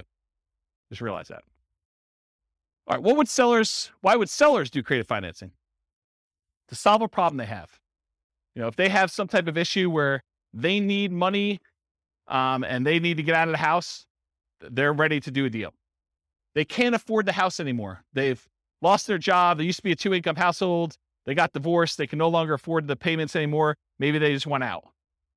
They stopped making 2 mortgage payments. Maybe they met someone. Now they're in love. They want to move into one house. They have this other house. They can't afford 2 mortgage payments. So they just want to get out of the other one. And they're so in love, it doesn't matter. They're just like, look, just take over my mortgage payments. Negative emotions associated with the house. Like, they lived in the house, they got a divorce, and every time they turn around, they see their ex-spouse, and they can't deal with it anymore because it emotionally triggers them. So that would be another reason why they wouldn't do it. Or they lived in the house with their spouse, and their spouse passed away, or they lived in the house with their mother, and their mother passed away, or they grew up in the house, and their parents lived there, and both their parents passed away. There's all these emotional reasons why they may not want the house anymore. They need to access equity quickly and easily. Maybe they want to go invest in Twitter before Musk buys it or whatever they're doing, and they need all that money in order to do it. They're like, I don't care, because I'm gonna triple my money in Twitter or Bitcoin or Dogecoin or whatever it is, and they want to take all their money and do that. It could be a reason for them to want to get out. They don't want to manage it or maintain it anymore. Too much work, too much effort. Maybe they own it free and clear, and they're doing their financial planning, and they're like, look, I need income in order to support me in retirement.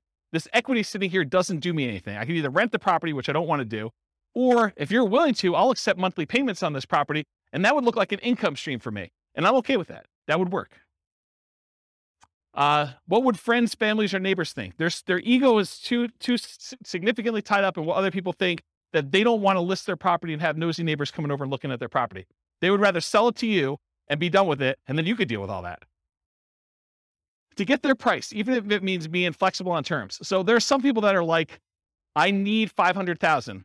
I told my brother-in-law that I was going to sell this thing for $500,000.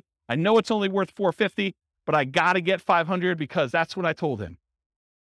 You could structure a deal where you could overpay for a property. You have to get better terms, maybe a lower interest rate, in order to acquire the property that way, or a big balloon at the end. Okay? Why wouldn't sellers do creative financing? It's not a good solution for them. A lot of sellers are going to say, nope, this doesn't work for me. Okay? It's not a good solution for them. That's fine. Fear. The tenant trashing the place, not paying, calling with repairs in the middle of the night. What would friends, family, neighbors think? Unrealistic expectations. Tomorrow I'm going to get a cash offer for full price. I'm just waiting for it. My home is nicer than all the other ones on the block. I'm going to get top dollar. The other house down the street, it doesn't have views like mine do. Because in the winter, when the trees aren't in full bloom, I can sort of see through the tree that big rocky mountain figure thing, and that's amazing. That's my amazing view for like 3 months of the year, and that's my house is worth $25,000 more. Maybe. My agent is just not marketing it well enough, so I'll find another agent. I bought it for X, so if I were to sell, I would need to get X plus Y. Just some arbitrary math they've done in their head. I want 20% down, or I want 20% or more down. So maybe they're like unrealistic in what you are offering in terms of down payment. I put 20% down when I bought it, so you need to give me 20% down. That's how it always works. They need to, or are willing to wait for more traditional loan or cash transactions. It's another reason why they wouldn't do creative finance. Any questions on those? Sweet. All right, so these are the different ones we're going to cover owner financing first. Owner financing, what is it? Seller acts like the bank. The property must be free and clear. They cannot have a mortgage on it for it to be owner financing. What if they have a loan on it? It's a different type of strategy. It's probably either subject to or wrap financing in that case. You purchase the property. You and the seller agree on terms, the interest rate, the duration, the amount of the loan, the purchase price, if there are any payments on it, the balloon, and the amortization. The note and deed of trust, or mortgage in some markets, for the benefit of the seller. So this is what secures the property, secures your loan with the property. So in case you do not make the payments, the lender, in this case the owner, can actually get the property back. You are the owner in this case. If you don't pay, the seller can foreclose. Now I don't have time to cover this, but there are some advanced strategies. I'll cover this when we do the creative financing things. Just remind me, or I hope I'll remind myself. You can do things like substitution of collateral. It's an advanced strategy where you have the ability to move the loan itself to another property. So you don't have to technically pay off the loan when you sell the property. Very, very complicated, advanced topic we'll cover another time. Key characteristics of owner finance or sellers. 1/3 of all homes are owned free and clear, according to the U.S. Census Bureau, or they could pay, or they could pay them off if they wanted you to do owner financing. So they may have a really low loan balance and they're like, yeah, I could pay off $50,000. It's not a big deal. Possible motivations. It's been for sale for a long period of time. The home is vacant. They're out of the area owners. Home is not being maintained. Those are kind of like the most common ones. They desire a hassle-free income stream, maybe, or they desire a return on their equity in some cases. Here are the benefits to a seller who's doing owner financing. Gets sold immediately. They have peace of mind.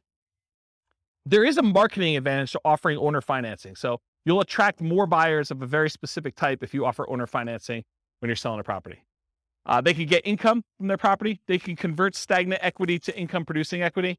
And it might be higher return than they get if they sold it and put it in bank or CDs, especially right now. And it changes the tax characteristics of the transaction for the seller. They don't get one big lump sum. They can spread out the income over time. So it changes how it's treated from a cash tax standpoint. Qualifications. So how do you know if you're qualified to do an owner financing loan? Well, you need to negotiate that with the seller because it varies. Some will want full credit income check like traditional bank qualification. Some will not. Some will want larger than 20% down payment. Some will consider with nothing down. It's all negotiable. Owner financing return on investment. Since these can be lower down payments, they can often amplify the ROI, return on investment, since down payments is the denominator. So it can make positively cash flowing properties have better, higher ROI. It can have negatively cash flowing properties have worse, lower ROI. It amplifies it. Since these can have lower than market interest rates, they can often improve cash flow and debt paydown. And you do get appreciation and tax benefits by doing owner financing. You're the owner of the property. Some owner financing may have interest-only loans and some with balloons, which can improve cash flow but remove the benefit from debt paydown. So realize you could structure these lots of different ways. It's like the wild, wild west. All right, so that's owner financing. Wrap financing. The seller acts like the bank, but there is financing already in place that will remain in place. So they have that underlying loan. Like remember the example we used, that $50,000 loan, but you're buying it for $400,000. So they have to make part of their payment to the underlying financing. If they don't make that payment to the underlying financing, that lender can foreclose. That's problematic for you. The seller's new loan will wrap around the existing financing on the property. You purchase the property. You and the seller agree on terms, same as before. Sometimes it's dictated by the underlying terms, by the terms of the underlying loan, especially if that loan is really high. So, for example, if you're buying a $400,000 property and the underlying loan is $390,000, that's very different because now your terms need to very closely match that other one. Otherwise, the seller could go underwater and have negative equity. Okay. There's a note in deed of trust for the benefit of the seller. If you're going to do creative financing, at least in Colorado, I can't say this is true for other states, but I think it's the Division of Securities, Colorado Division of Securities, they would prefer that you actually do wrap financing and not subject to. And the reason why is if you don't make your payments, they want the seller to be able to come back and foreclose and get the property back. Okay. So you should not do subject to in Colorado. That's why you should talk to an attorney. You're the owner of the property, and if you don't pay, the seller can foreclose with wrap financing. That's why they want you to do it. Return on investment, similar to owner financing. You do get appreciation and tax benefits. The terms are often, but not always, dictated by the underlying financing of wrap loans. Key characteristics of the wrap financing sellers. Now, remember, 1/3 of all properties are free and clear. They do not have a mortgage on it. So what does that mean? 2/3 do. So 2/3 of the people would be candidates for these types of transactions. Possible motivations: it's been for sale for a long time, home is vacant, out-of-area owners, home is not being maintained, same as a regular owner financing. It could be a possible solution for people in pre-foreclosure. Why isn't owner financing a solution for people in pre-foreclosure? Trick question to see if you're awake. Why isn't owner financing a solution for people in pre-foreclosure? They don't have a mortgage. That's right. See, you guys are awake. That's awesome. So these guys, if they're in pre-foreclosure, if their underlying loan is in foreclosure, this could be a solution. You come in, you agree to make up the loan, the underlying loan, you agree to pay them $100 a month for their equity, and you agree to make a payment that looks very similar to what their underlying loan is. Okay? Desire return of their captive equity. My attorney does not recommend you wrap FHA or VA loans. So go talk to your own attorney, but there's something about FHA and VA loans that the attorney suggests do not wrap those. Okay, so only conventional stuff. You may want to deliberately not market to them if you're trying to do wraps. If you're strategically trying to market to do wraps, you probably shouldn't do this. Concerns with wrap financing: you need to be concerned about the underlying loan is being paid on time. We talked about that. You make payments in 2 parts, one to the original underlying loan and one directly to the seller. So you could say, okay, with seller, I will go ahead and we'll do this deal. I'll make the payment directly to the underlying loan. Now, they may say, hey, look, I've been paying my mortgage forever. I'm always on time with my bills. I would rather make that payment. So you guys got to negotiate that. But you're like, hey, if they're not good with money, they may take the money and not pay the underlying loan because they don't care anymore. So it's a negotiation. You could make a payment to a third-party escrow service that will take your payment, make sure the underlying loan is being paid. Extra expense to do it that way. If the seller has great credit, their credit is still at risk if you don't pay that loan. In some rare situations, you may need to be concerned that the loan you have with the seller would pay down faster than the loan they have. So do the amortization tables for both and see if they cross. You don't want to do that. The qualifications for you to get a seller to do with this, it varies with each seller. Some will want full credit and income check like traditional bank. Some will not. Some will want larger than 20% down payment. Some don't care and will do it with nothing down. There's a wide range. It's all negotiated. All right, loan assumption. So you, with the permission of the lender, you go to the lender and you ask specifically for permission. You take over full responsibility for the loan on the property. You go to them, they transfer it to you. You are now responsible. You've talked to the lender and did this. It's different than subject to. Subject to, we'll talk about that in a little bit. When you do loan assumption, it shows up on your credit report. It's like you went and got a loan. You purchase the property, you and the existing lender agree on the terms. It's often the same as the original loan, although it can be renegotiated. It's often a fee is required to assume the loan, and often you must qualify to assume the loan. It's very rare now. I would say it's impossible now to find a loan that is non-qualifying assumable. Maybe it's possible you find like a really rogue one, but I mean, that'd be like someone losing their kangaroo in Horsetooth Mountain Park and you stumbling upon it accidentally. It's just not there, right? You don't see kangaroos in Horsetooth. All right, note and deed of trust for the benefit of the lender. So that's like to protect them. Often associated with seller financing in second position for their equity as well. So you could get the seller to agree to take back a second mortgage for a small payment to kind of deal with their extra equity. Because a lot of times you're buying these properties and the property's gone up in value and the loan is maybe paid down some. So the seller sometimes has extra equity and you might need to pay them a little bit on their equity on the property. You're the owner. If you don't pay, the lender can foreclose. The seller is often completely out of the picture. In some really rare cases, the seller may still have loan recourse where if you don't pay, the lender could then go back to the seller as a secondary kind of like make this right sort of thing. So that's a possibility. Loan assumption, similar to owner financing for return on investment, you do get appreciation and tax benefits. You're formally assuming the terms of the loan that you are assuming. So often like the ROI of traditional financing, the ROI could improve if you finance all or part of the down payment with the seller for their equity with the lender's permission. Make sure you disclose that you're doing a second mortgage if you're doing it. Any questions on that?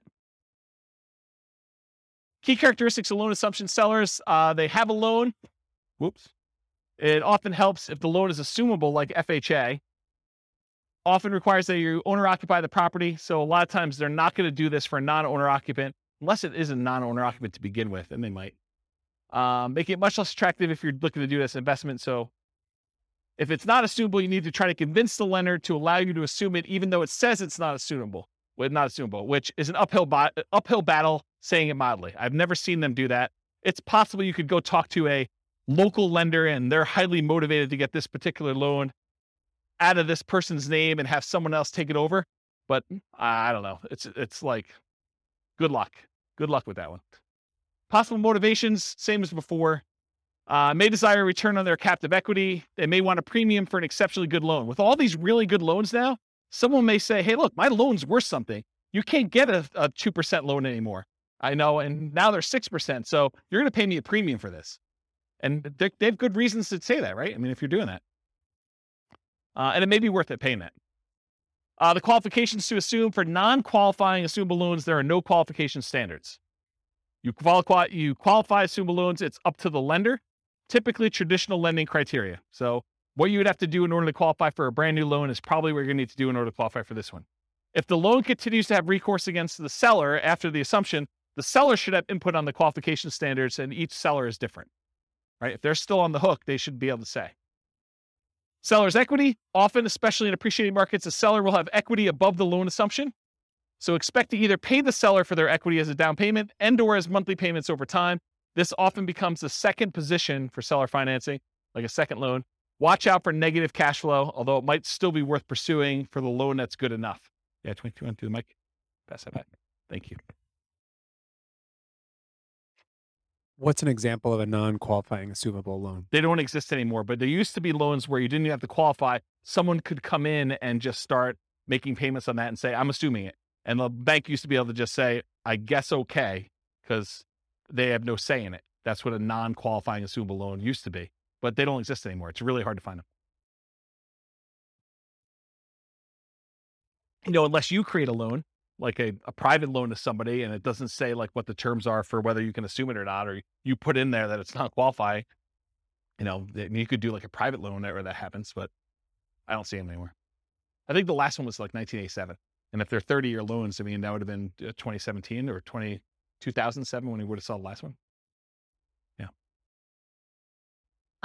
So I heard that there are some banks if the house has 40-50% equity in there, and they can just take anyone to come in and assume the loan without checking their backgrounds, like credit score and stuff. Is that? I've not heard that. So if Okay. you find one of those, definitely reach out to me and let me know. Okay. But I've not seen it. Okay. Yeah. All right, cool. Types of loans to assume. So this is sort of like my internal checklist, or at least a discussion. I would prefer to take over fixed rate loans versus variable rate loans. Makes sense, right?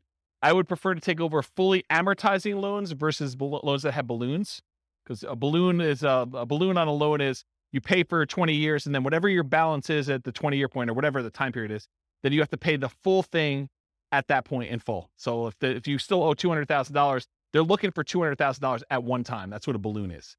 Fully amortizing loan gets paid off over the duration of the loan. So over that 20-year, 30-year period, the whole thing gets paid off so that you end up with zero at the end. That's the difference between fully amortizing versus balloons. I prefer long amortizations over short term. You want a loan that's going to have a lower monthly payment. I heard that they're doing loan mods at 40 years now, or they're talking about doing 40-year loan mods, which is crazy. But longer you have to pay off that loan, the lower your monthly payment is. It's closer it gets to a interest-only loan, which is going to be your lowest payment in most cases, unless you have a negative amortizing loan. High interest rates versus low interest rates, I would prefer low. Qualifying assumable versus non-qualifying. If you can take over a non-qualifying, that's better. And recourse versus non-recourse. If you cannot have to be responsible for the loan if something goes south, that's better than having to have responsibility. So that's what recourse is all about. All right, the rent-to-own family. That's rent-to-own, lease-to-own, lease option, lease purchase. So what is it? You agree to rent the property from the seller, and you have the right to buy the property at some point in the future. That's what that's all about. So you and the seller agree on terms, the rent, the duration, who handles maintenance, how that's all done. Often the purchase price and the terms of the purchase are also covered as well. And then often an upfront fee is expected to do a rent-to-own or lease option or lease purchase. Microphone. I'm going to cover a little bit about some of the nuances between lease option and lease purchase. But rent-to-own is sort of the generic term. That's sort of an umbrella that covers the idea of renting the property, then owning it at some point in the future. But there is a subtle distinction in my mind between a lease option and a lease purchase, and I have a whole slide on it coming up. But good question. Often the seller has existing financing, and that stays in place just like it would if you were a traditional rental. As the tenant buyer, you do not own the property. So if you're the tenant renting the property and you have the rights to buy it, you do not own the property. And that has implications in a couple ways. Variations include master lease, where you're leasing a property and then you intend to lease it to someone else, and master lease options, where you have a lease, you intend to lease it to someone else, and you have the option to buy. Maybe they do too. Maybe you've offered a master lease, you have a master lease option, and then you offer someone else lease options as well. And you'd want a spread in there of some sort. So differences. Rent to own or lease to own, it's a generic way of describing you're renting the property with the ability to own it. Could be either lease option or lease purchase. A lease option is a lease agreement with an option agreement to be able to buy the property. A lease purchase is a lease agreement with a purchase contract to be able to buy the property. Further complicated when attorneys write it as an option and then include a contract that goes into effect once the option is exercised. So depending on who you have write your paperwork, they may say, this is a lease option. You don't have to do it. But when you do exercise your option, here's the contract we've already got written up with all the terms. So further gets a little bit confused and muddy, but I think of those as slightly different ways to say similar things. Okay. So lease option versus lease purchase. You're leasing the property. You have the option to purchase the property at some point in the future. You do not have to buy. There's usually an option fee in order to do this that you pay. A lease purchase, you lease a property. You have a contract to purchase the property at some point in the future. The implication is that you are obligated to buy the property unless there's ways out in the contract, and there's earnest money instead of an option fee. Okay? So those are sort of the differences between the two. Any questions on that? That get your big? Okay. Did you have a question? Just itching? Sandwich lease options. You acquire the property on a lease option, often used generically, and it could be a lease option, lease purchase, or even super stretching it, it could be subject to. You immediately offer the property on a lease option to your exit, whoever's going to do it from you, usually for a higher price, usually for a higher rent, usually with a larger down payment than you gave, usually with more favorable terms to you. And we'll cover this a lot more when we do creative deal analysis and structuring in a future class. Okay. Rent to own return on investment. It's different than what we've been talking about so far. Depending on how you structure it, you might get appreciation. Depends on how you write it, because you don't own it, right? So you don't automatically get it. You might get debt pay down. Depends on how you structure it, but not likely as a default. And you might get some cash flow. Depends on whether you have negative cash flow on the deal yourself. And you will probably not get tax benefits because you do not own the property. Okay? That's for rent to own. All the lease option, lease purchase type stuff. That's usually how it is. Money requirements. Each seller is a little bit different. Some may ask for 20% down. Some may ask you for a security deposit as if you were renting. Some may ask you for above, below, or at market rent. Rent in many cases is somewhat flexible. By the way, I have a funny story to tell you, even though I know we're really close on time. So my wife's at the climbing wall the other night, and there's another group of people on the ground that are discussing. The lady is going to be. I hope it's not someone in this room. That'd be really embarrassing. The lady though is discussing that she is going to move into like the ADU, the additional dwelling unit at the back of her property, and rent out the front of the property. And so they're discussing what they're going to charge for rent.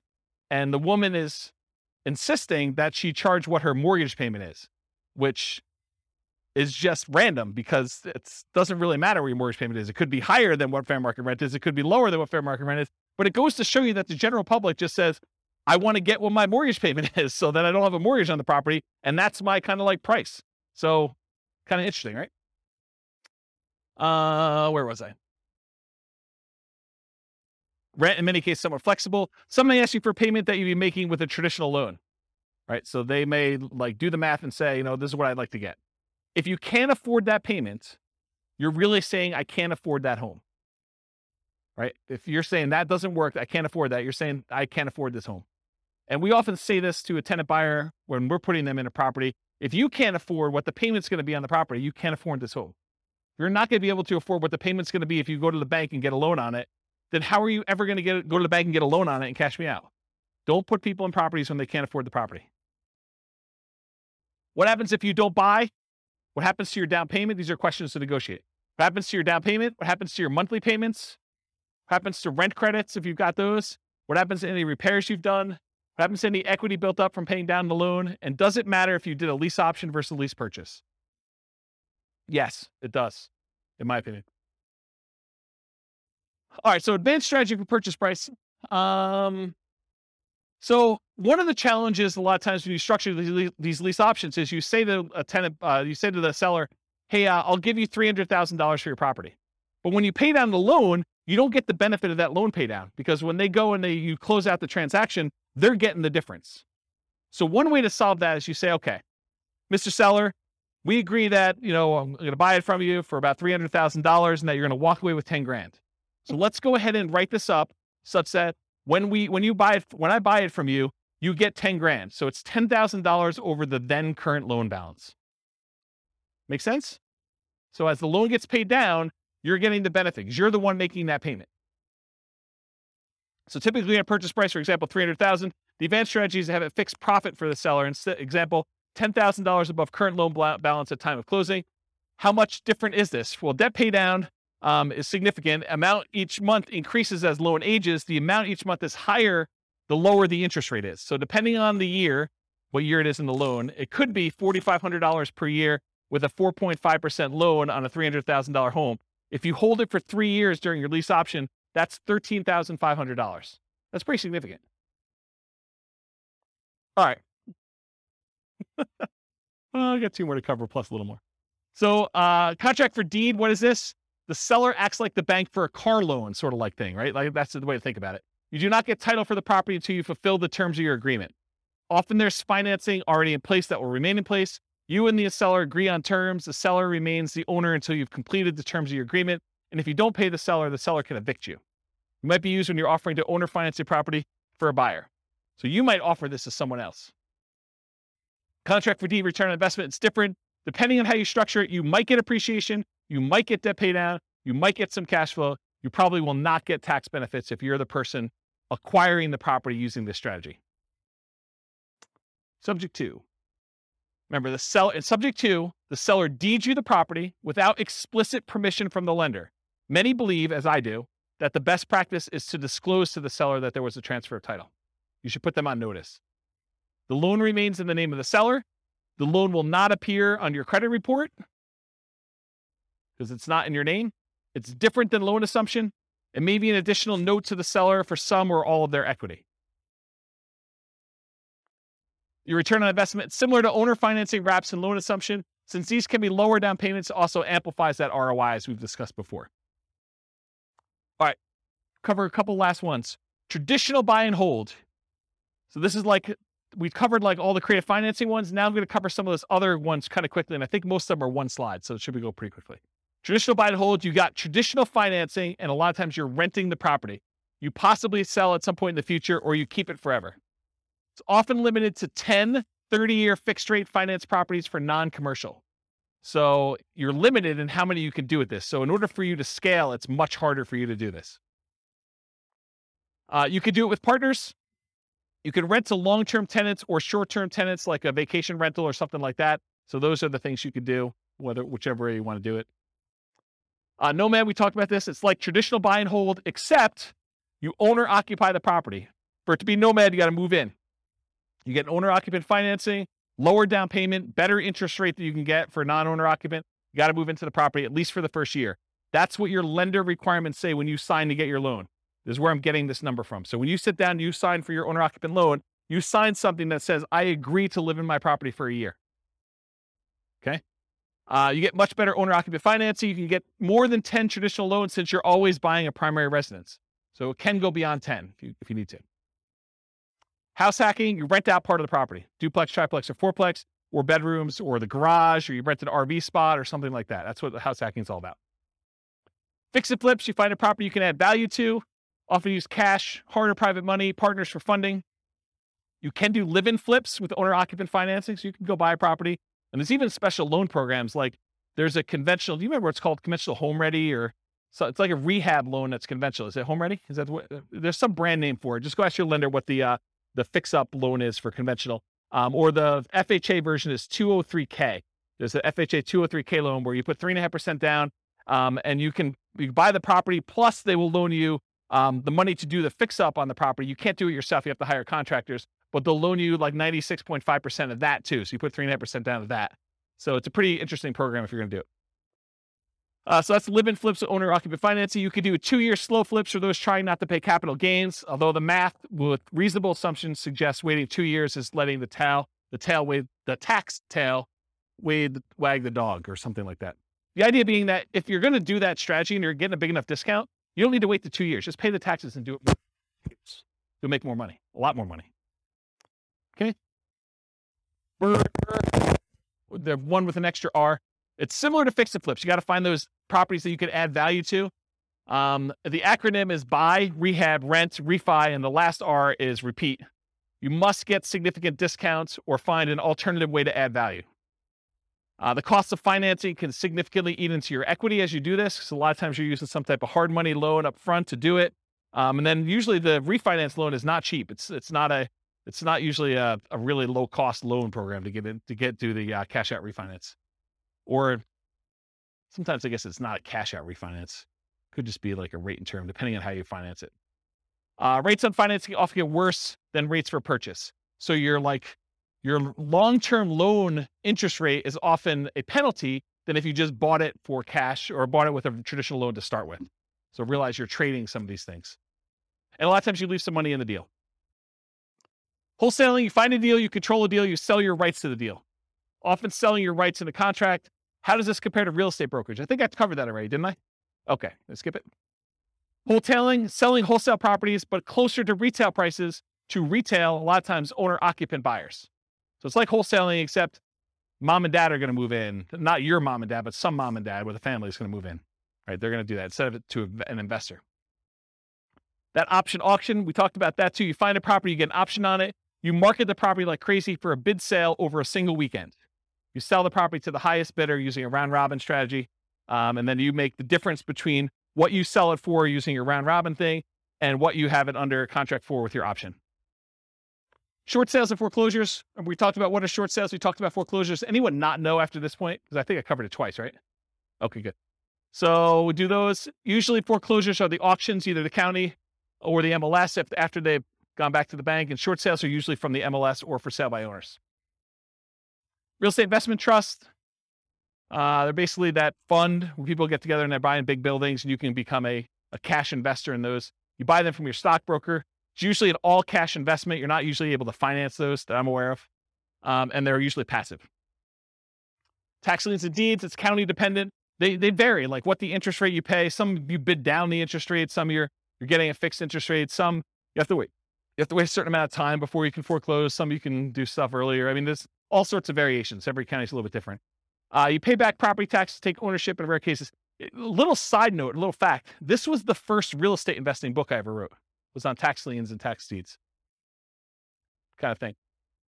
I was buying some of those. I was like, hey, I bet you people would like to know how I'm doing these.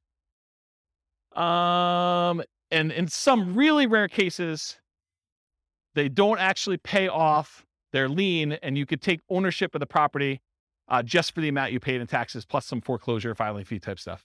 So it's sort of like the grand slam random home run that you occasionally get, really rare, but it's a way to boost your return and sometimes get a property.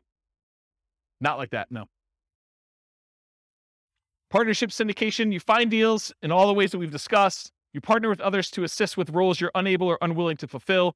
Remember, there's the syndicator or the deal maker or the manager of the deal. There's a loan partner and then a money partner. You can have someone do one or more of those roles that you're not willing to do if you're kind of putting together partnerships or syndication. Or you could be one of the other roles if you want to get involved. You could be the money partner or the loan partner to do that. Okay, I got 2 slides left. I'm going to be good. Okay, so non-creative financing type stuff. So this is like the non-creative ones that we covered. Like we're not talking about owner financing, those types of things. So traditional buy and hold, including short-term rentals, that's where you typically do these more like traditional financing type things. Go into the bank and get a loan. Nomad, you typically go to the bank, get a loan. House hacking, typically go to the bank, get a loan. Fix and flips, a lot of times you're going to go get like some type of hard money loan or some type of bank product to do that, including live-in flips, 2-year slow flips, and partnership flips. We're doing Burr and Burr, you're probably going to do more traditional financing. And then syndications and partnerships, you're going to do this. Okay. So these are like the non-creative financing type things. And then here are the miscellaneous ones where you're not really getting bank financing. Wholesaling, you're not really getting financing at all. In some cases, maybe you're getting, the dough for a day or transaction funding if you have to close in order to get your deal sold. And then if you're doing real estate brokerage, what's great about it is there's no financing, right? You get a seller to agree to let you sell their property. There's no financing you need. A really weird, twisted way, and it's not 100% correct, so don't say, James told me it's this. It's technically not, but one way to think about real estate brokerage is you have an option on a property. You've got a seller to say, hey, look, you have an option to help me sell this property, and I'm going to pay you a fee if you can find a buyer who's willing to pay this number, right? Isn't that sort of what it is? So, I don't know, real estate brokerage is a pretty interesting way to do it. And you only have to do half the thing if you're doing that. If you're wholesaling, you can either find the buyer or find the seller and you still get paid. Wholetailing, you don't need any specific financing to do that. Option auction, you don't need to get a loan or do anything for that one. If you're buying at auctions, if you're auctioning off a property that you own, you don't need any financing to do that. But if you're going to go buy at an auction, it's usually cash. And then tax liens, tax deeds, sales, you're usually paying cash in order to get those. You're not really getting financing. And a REIT, you're not getting financing. All right, last slide, and I'll take questions. As if I haven't been taking questions all night. So which strategies might I consider if? And this is sort of to answer part of your question, Rob. But if I don't have a down payment, what strategies do you do if you don't have down payment, right? Like you start thinking to yourself, like, what could I do? Well, there's that real estate investing versus real estate entrepreneurship discussion we've sort of been hinting at or having. And that is when you're a real estate investor, you're taking money, you're deploying it, and you're expecting to get a return on that. That's real estate investing.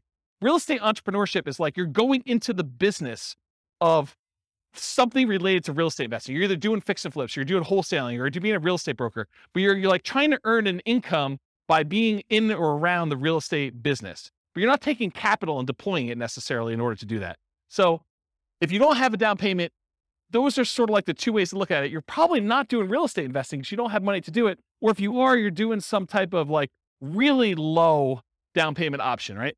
So, but in order to do this real estate entrepreneurship, in the majority of cases, it's a sales and marketing skills type position where you have to get good at selling the seller in order to get a deal negotiated correctly. And then you have to go sell your tenant buyer in order to kind of get that out there. Or you got to go do, if you're doing wholesaling, you got to go find your sellers and your buyers. Or if you're doing, fix and flip, you got to go negotiate the deal and get the deal. And you got to manage contractors. And, there's other stuff, there's skills they're doing that. And then we talked about getting rich fast in real estate versus getting rich slow in real estate. And they're both really slow in my opinion. I mean, you could hit a home run accidentally and make, gazillion dollars on a deal, but it's really, really, really rare. In most cases, you're either doing the hustle, doing the work in order to do the work of real estate entrepreneurship and grinding it out to get money to then reinvest into long-term wealth building and cash flow, or you're just starting there and you got a job and you're using that money to deploy. So it's really just kind of that get rich slow. And then even if you're doing nothing down deals, you're able to go find a seller who's willing to say, look, I'll let you buy the property and I don't require any down payment. It would be stupid. And I'm using that word very deliberately, even though I know it's offensive, but it would be stupid for you to do these without reserves, especially if you're going to go get a seller to agree to do something creative with you, right? So technically, can you do it with no down payment? Yes. Can you do it with no money? No, probably not, right? You need reserves in order to do these types of deals. So that's what I've discussed, down payments, adequate cash reserves for doing that. But what strategies might you do if you have a temporary inability to qualify for a loan? Like you had a bankruptcy or a short sale or foreclosure, or the inability to document your income because you got a new job or new business or whatever it is. And you're like, look, I don't want to wait another 2 years. I'm doing amazing. And, it hasn't rolled off my credit far enough yet. Maybe you go do something creative when you know you can afford it. You got plenty of down payment, you got plenty of money. And this is just a solution for you to go acquire properties and do that. So I don't know, like those creative transactions are probably good ones to do for those where you can't get traditional stuff. Or maybe you bring in a partner of some sort. What if you need positive cash flow? What strategies to do for that? So like cash flow, you could say cash flow is like buying a property for a long-term buy and hold, and you're getting a little bit each month. But couldn't you, let me give you an example about this, and you tell me if this is cash flow to you. So you go out and you find a motivated seller, and the motivated seller agrees to do a wrap deal with you, where they're going to wrap their underlying loan and they're going to allow you to make payments on it. And you put a tenant buyer in the property where you're going to get higher than what you're paying to them. So it's going to be, maybe it's even break even. The amount you're paying to the seller is exactly break even with what your tenant buyer is paying you. And maybe you got a little tiny bit of option fee from the tenant buyer, which kind of covers some of your costs to acquire the deal. So you really got nothing in the deal. You're break-even cash flow on the deal. But 3 years later, the tenant buyer is going to actually go get a regular loan from a bank, and they're going to close out, and you're going to make $20,000. So if you think about it as a black box, maybe you put a little bit of money in, but that money kind of came back out really early on. And then 3 years later, at the end of the black box, there's $20,000 that pops out. Is that cash flow? I mean, it's $20,000 over 3 years, right? Yeah, it's like a delayed cash flow though, right? So that's sort of what I mean about the need for positive cash flow, option fees and pops compared to monthly cash flow. And what if you're concerned about the market might decline? Well, lease options, where you're leasing the property and you have the option to buy it. If the market crashes, you're just like, I choose not to exercise my option. Here's the property back, Mr. Seller. That's one. You do regular options. You can do real estate brokerage. I mean, real estate brokerage, you're in and out really quickly and you have no obligation to the properties. So you can do those. But for long-term wealth building, I think you sort of need to put a stake in the ground and say, I'm going to hold out because you want to be in the market for that long-term wealth building. So for like that part of it, I think you've got that market risk. And if you've got a long enough time horizon, I don't think it matters because you could have a dip short term. But if you asked me to bet on the long-term growth of the real estate market, historically over 100 years plus, it's 3% a year. And there've been dips in there, but you give me a long enough time horizon, I'm like, I feel pretty comfortable it's going to be worth more at some point in the future. And if not, even if it's the same value and I paid off the loan, now it's free and clear and it's cash flowing. So that's how I think about that. And if you want to buy in LLCs, if you're really hyper concerned about, asset protection and liability and risk and stuff like that, there are ones you could buy where you don't have to, move them to a LLC after you acquire them with traditional financing. You could buy subject to and buy in the LLC to begin with, or you could buy with a lease option and buy in an LLC to begin with. You could do owner financing and buy in the LLC to begin with. But those types of ones you can do where you're able to buy them in LLCs or with partners as well. All right. Any questions? I'm only 7 minutes over, but Rob, that's all on you. Any questions before we go? Wow, I put you guys out of it. You're like, holy crap. Oh, you have questions, Justin? This is more like a comment here, James, Yeah. which is so what you're showing us today is great, man. I love this stuff, right? Yeah. But what's happened in the last 3 years is that there are new players that have come into this market where we have everything that we do is we buy ugly houses, guys, and fix and flippers and brewers and nomads and that. There's a property tech company that's come up backed by Wall Street, which is doing a version of it. So they've taken all our best plays and they've come into the market. So Open Doors an iBuyer, Homeward is a power buyer who will give you the cash up front. Divvy is basically a rent-to-own company. Yeah. It's amazing. And so they've changed the field a little bit. But I just realized as you were going through it, there's actually tremendous opportunity to work in that space between these guys and what we're doing now. It's kind of crazy, actually. I've just never thought about it until you showed me this. There's tremendous opportunity. There's tremendous opportunity to wholesale to iBuyers because they're overpaying for everything anyway, right? Yeah. Yeah, I think the way I think about this is we used to live in a land of bliss. It didn't seem that way at the time, but we sort of had this really weird hidden monopoly on all these different options. And I think as Wall Street is coming to play and the the internet and availability of information, sites like BiggerPockets that have sort of made this available to a much larger group of people, I think you see this increase of competition, and you need to become niched, and you need to become specialized, and you need to serve people and find ways to add value, whatever that is. And I think there are fewer opportunities than we used to have in some ways, and there are more in others because now we have more insight into the market, where before it was hard to find these deals and to let people know that you were around and doing stuff. And now it's easier to do that and harder at the same time. I mean, it's like a mixed bag. So I think there are some strategies that don't matter, like Nomad as an example. If you're doing Nomad, does it matter if there are iBuyers? Does it matter if there are things? I don't think so. I think that's a hugely advantageous strategy to use.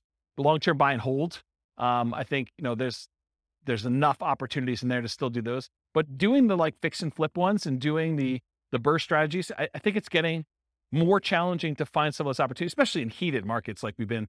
And I think as markets soften, you'll see opportunities to do those. But I also think that there are solutions for the creative financing stuff coming. I don't think it's quite there yet because the market's still hot.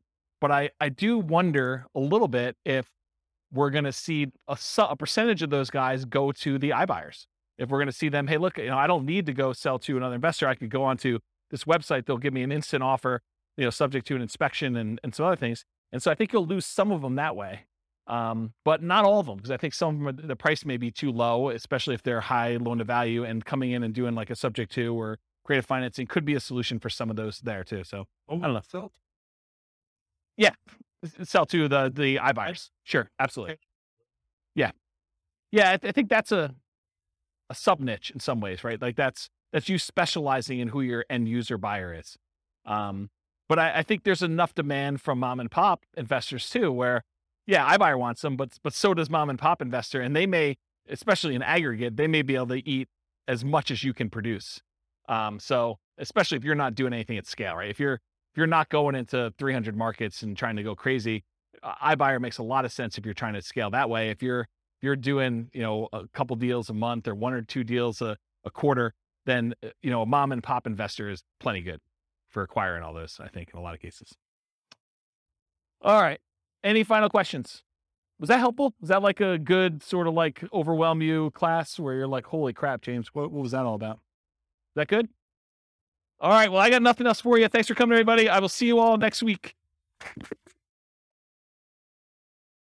With home prices up, mortgage interest rates up, and rents up, but not quite enough to counteract the higher prices and interest rates, cash flow on rental properties in Providence is harder than ever. Book a call with the Real Estate Financial Planner to apply our proprietary 88 strategies to improve cash flow on your rentals. See the show notes for a link to schedule your call and improve your cash flow today. If you're a real estate agent, lender, or professional in Providence that wants to help our real estate investor listeners, consider reaching out to learn about collaboration opportunities with this podcast. We'd love to add more value to our listeners by having you assist our investors buy, sell, and finance their real estate investments. See the show notes to schedule a call to discuss collaboration opportunities.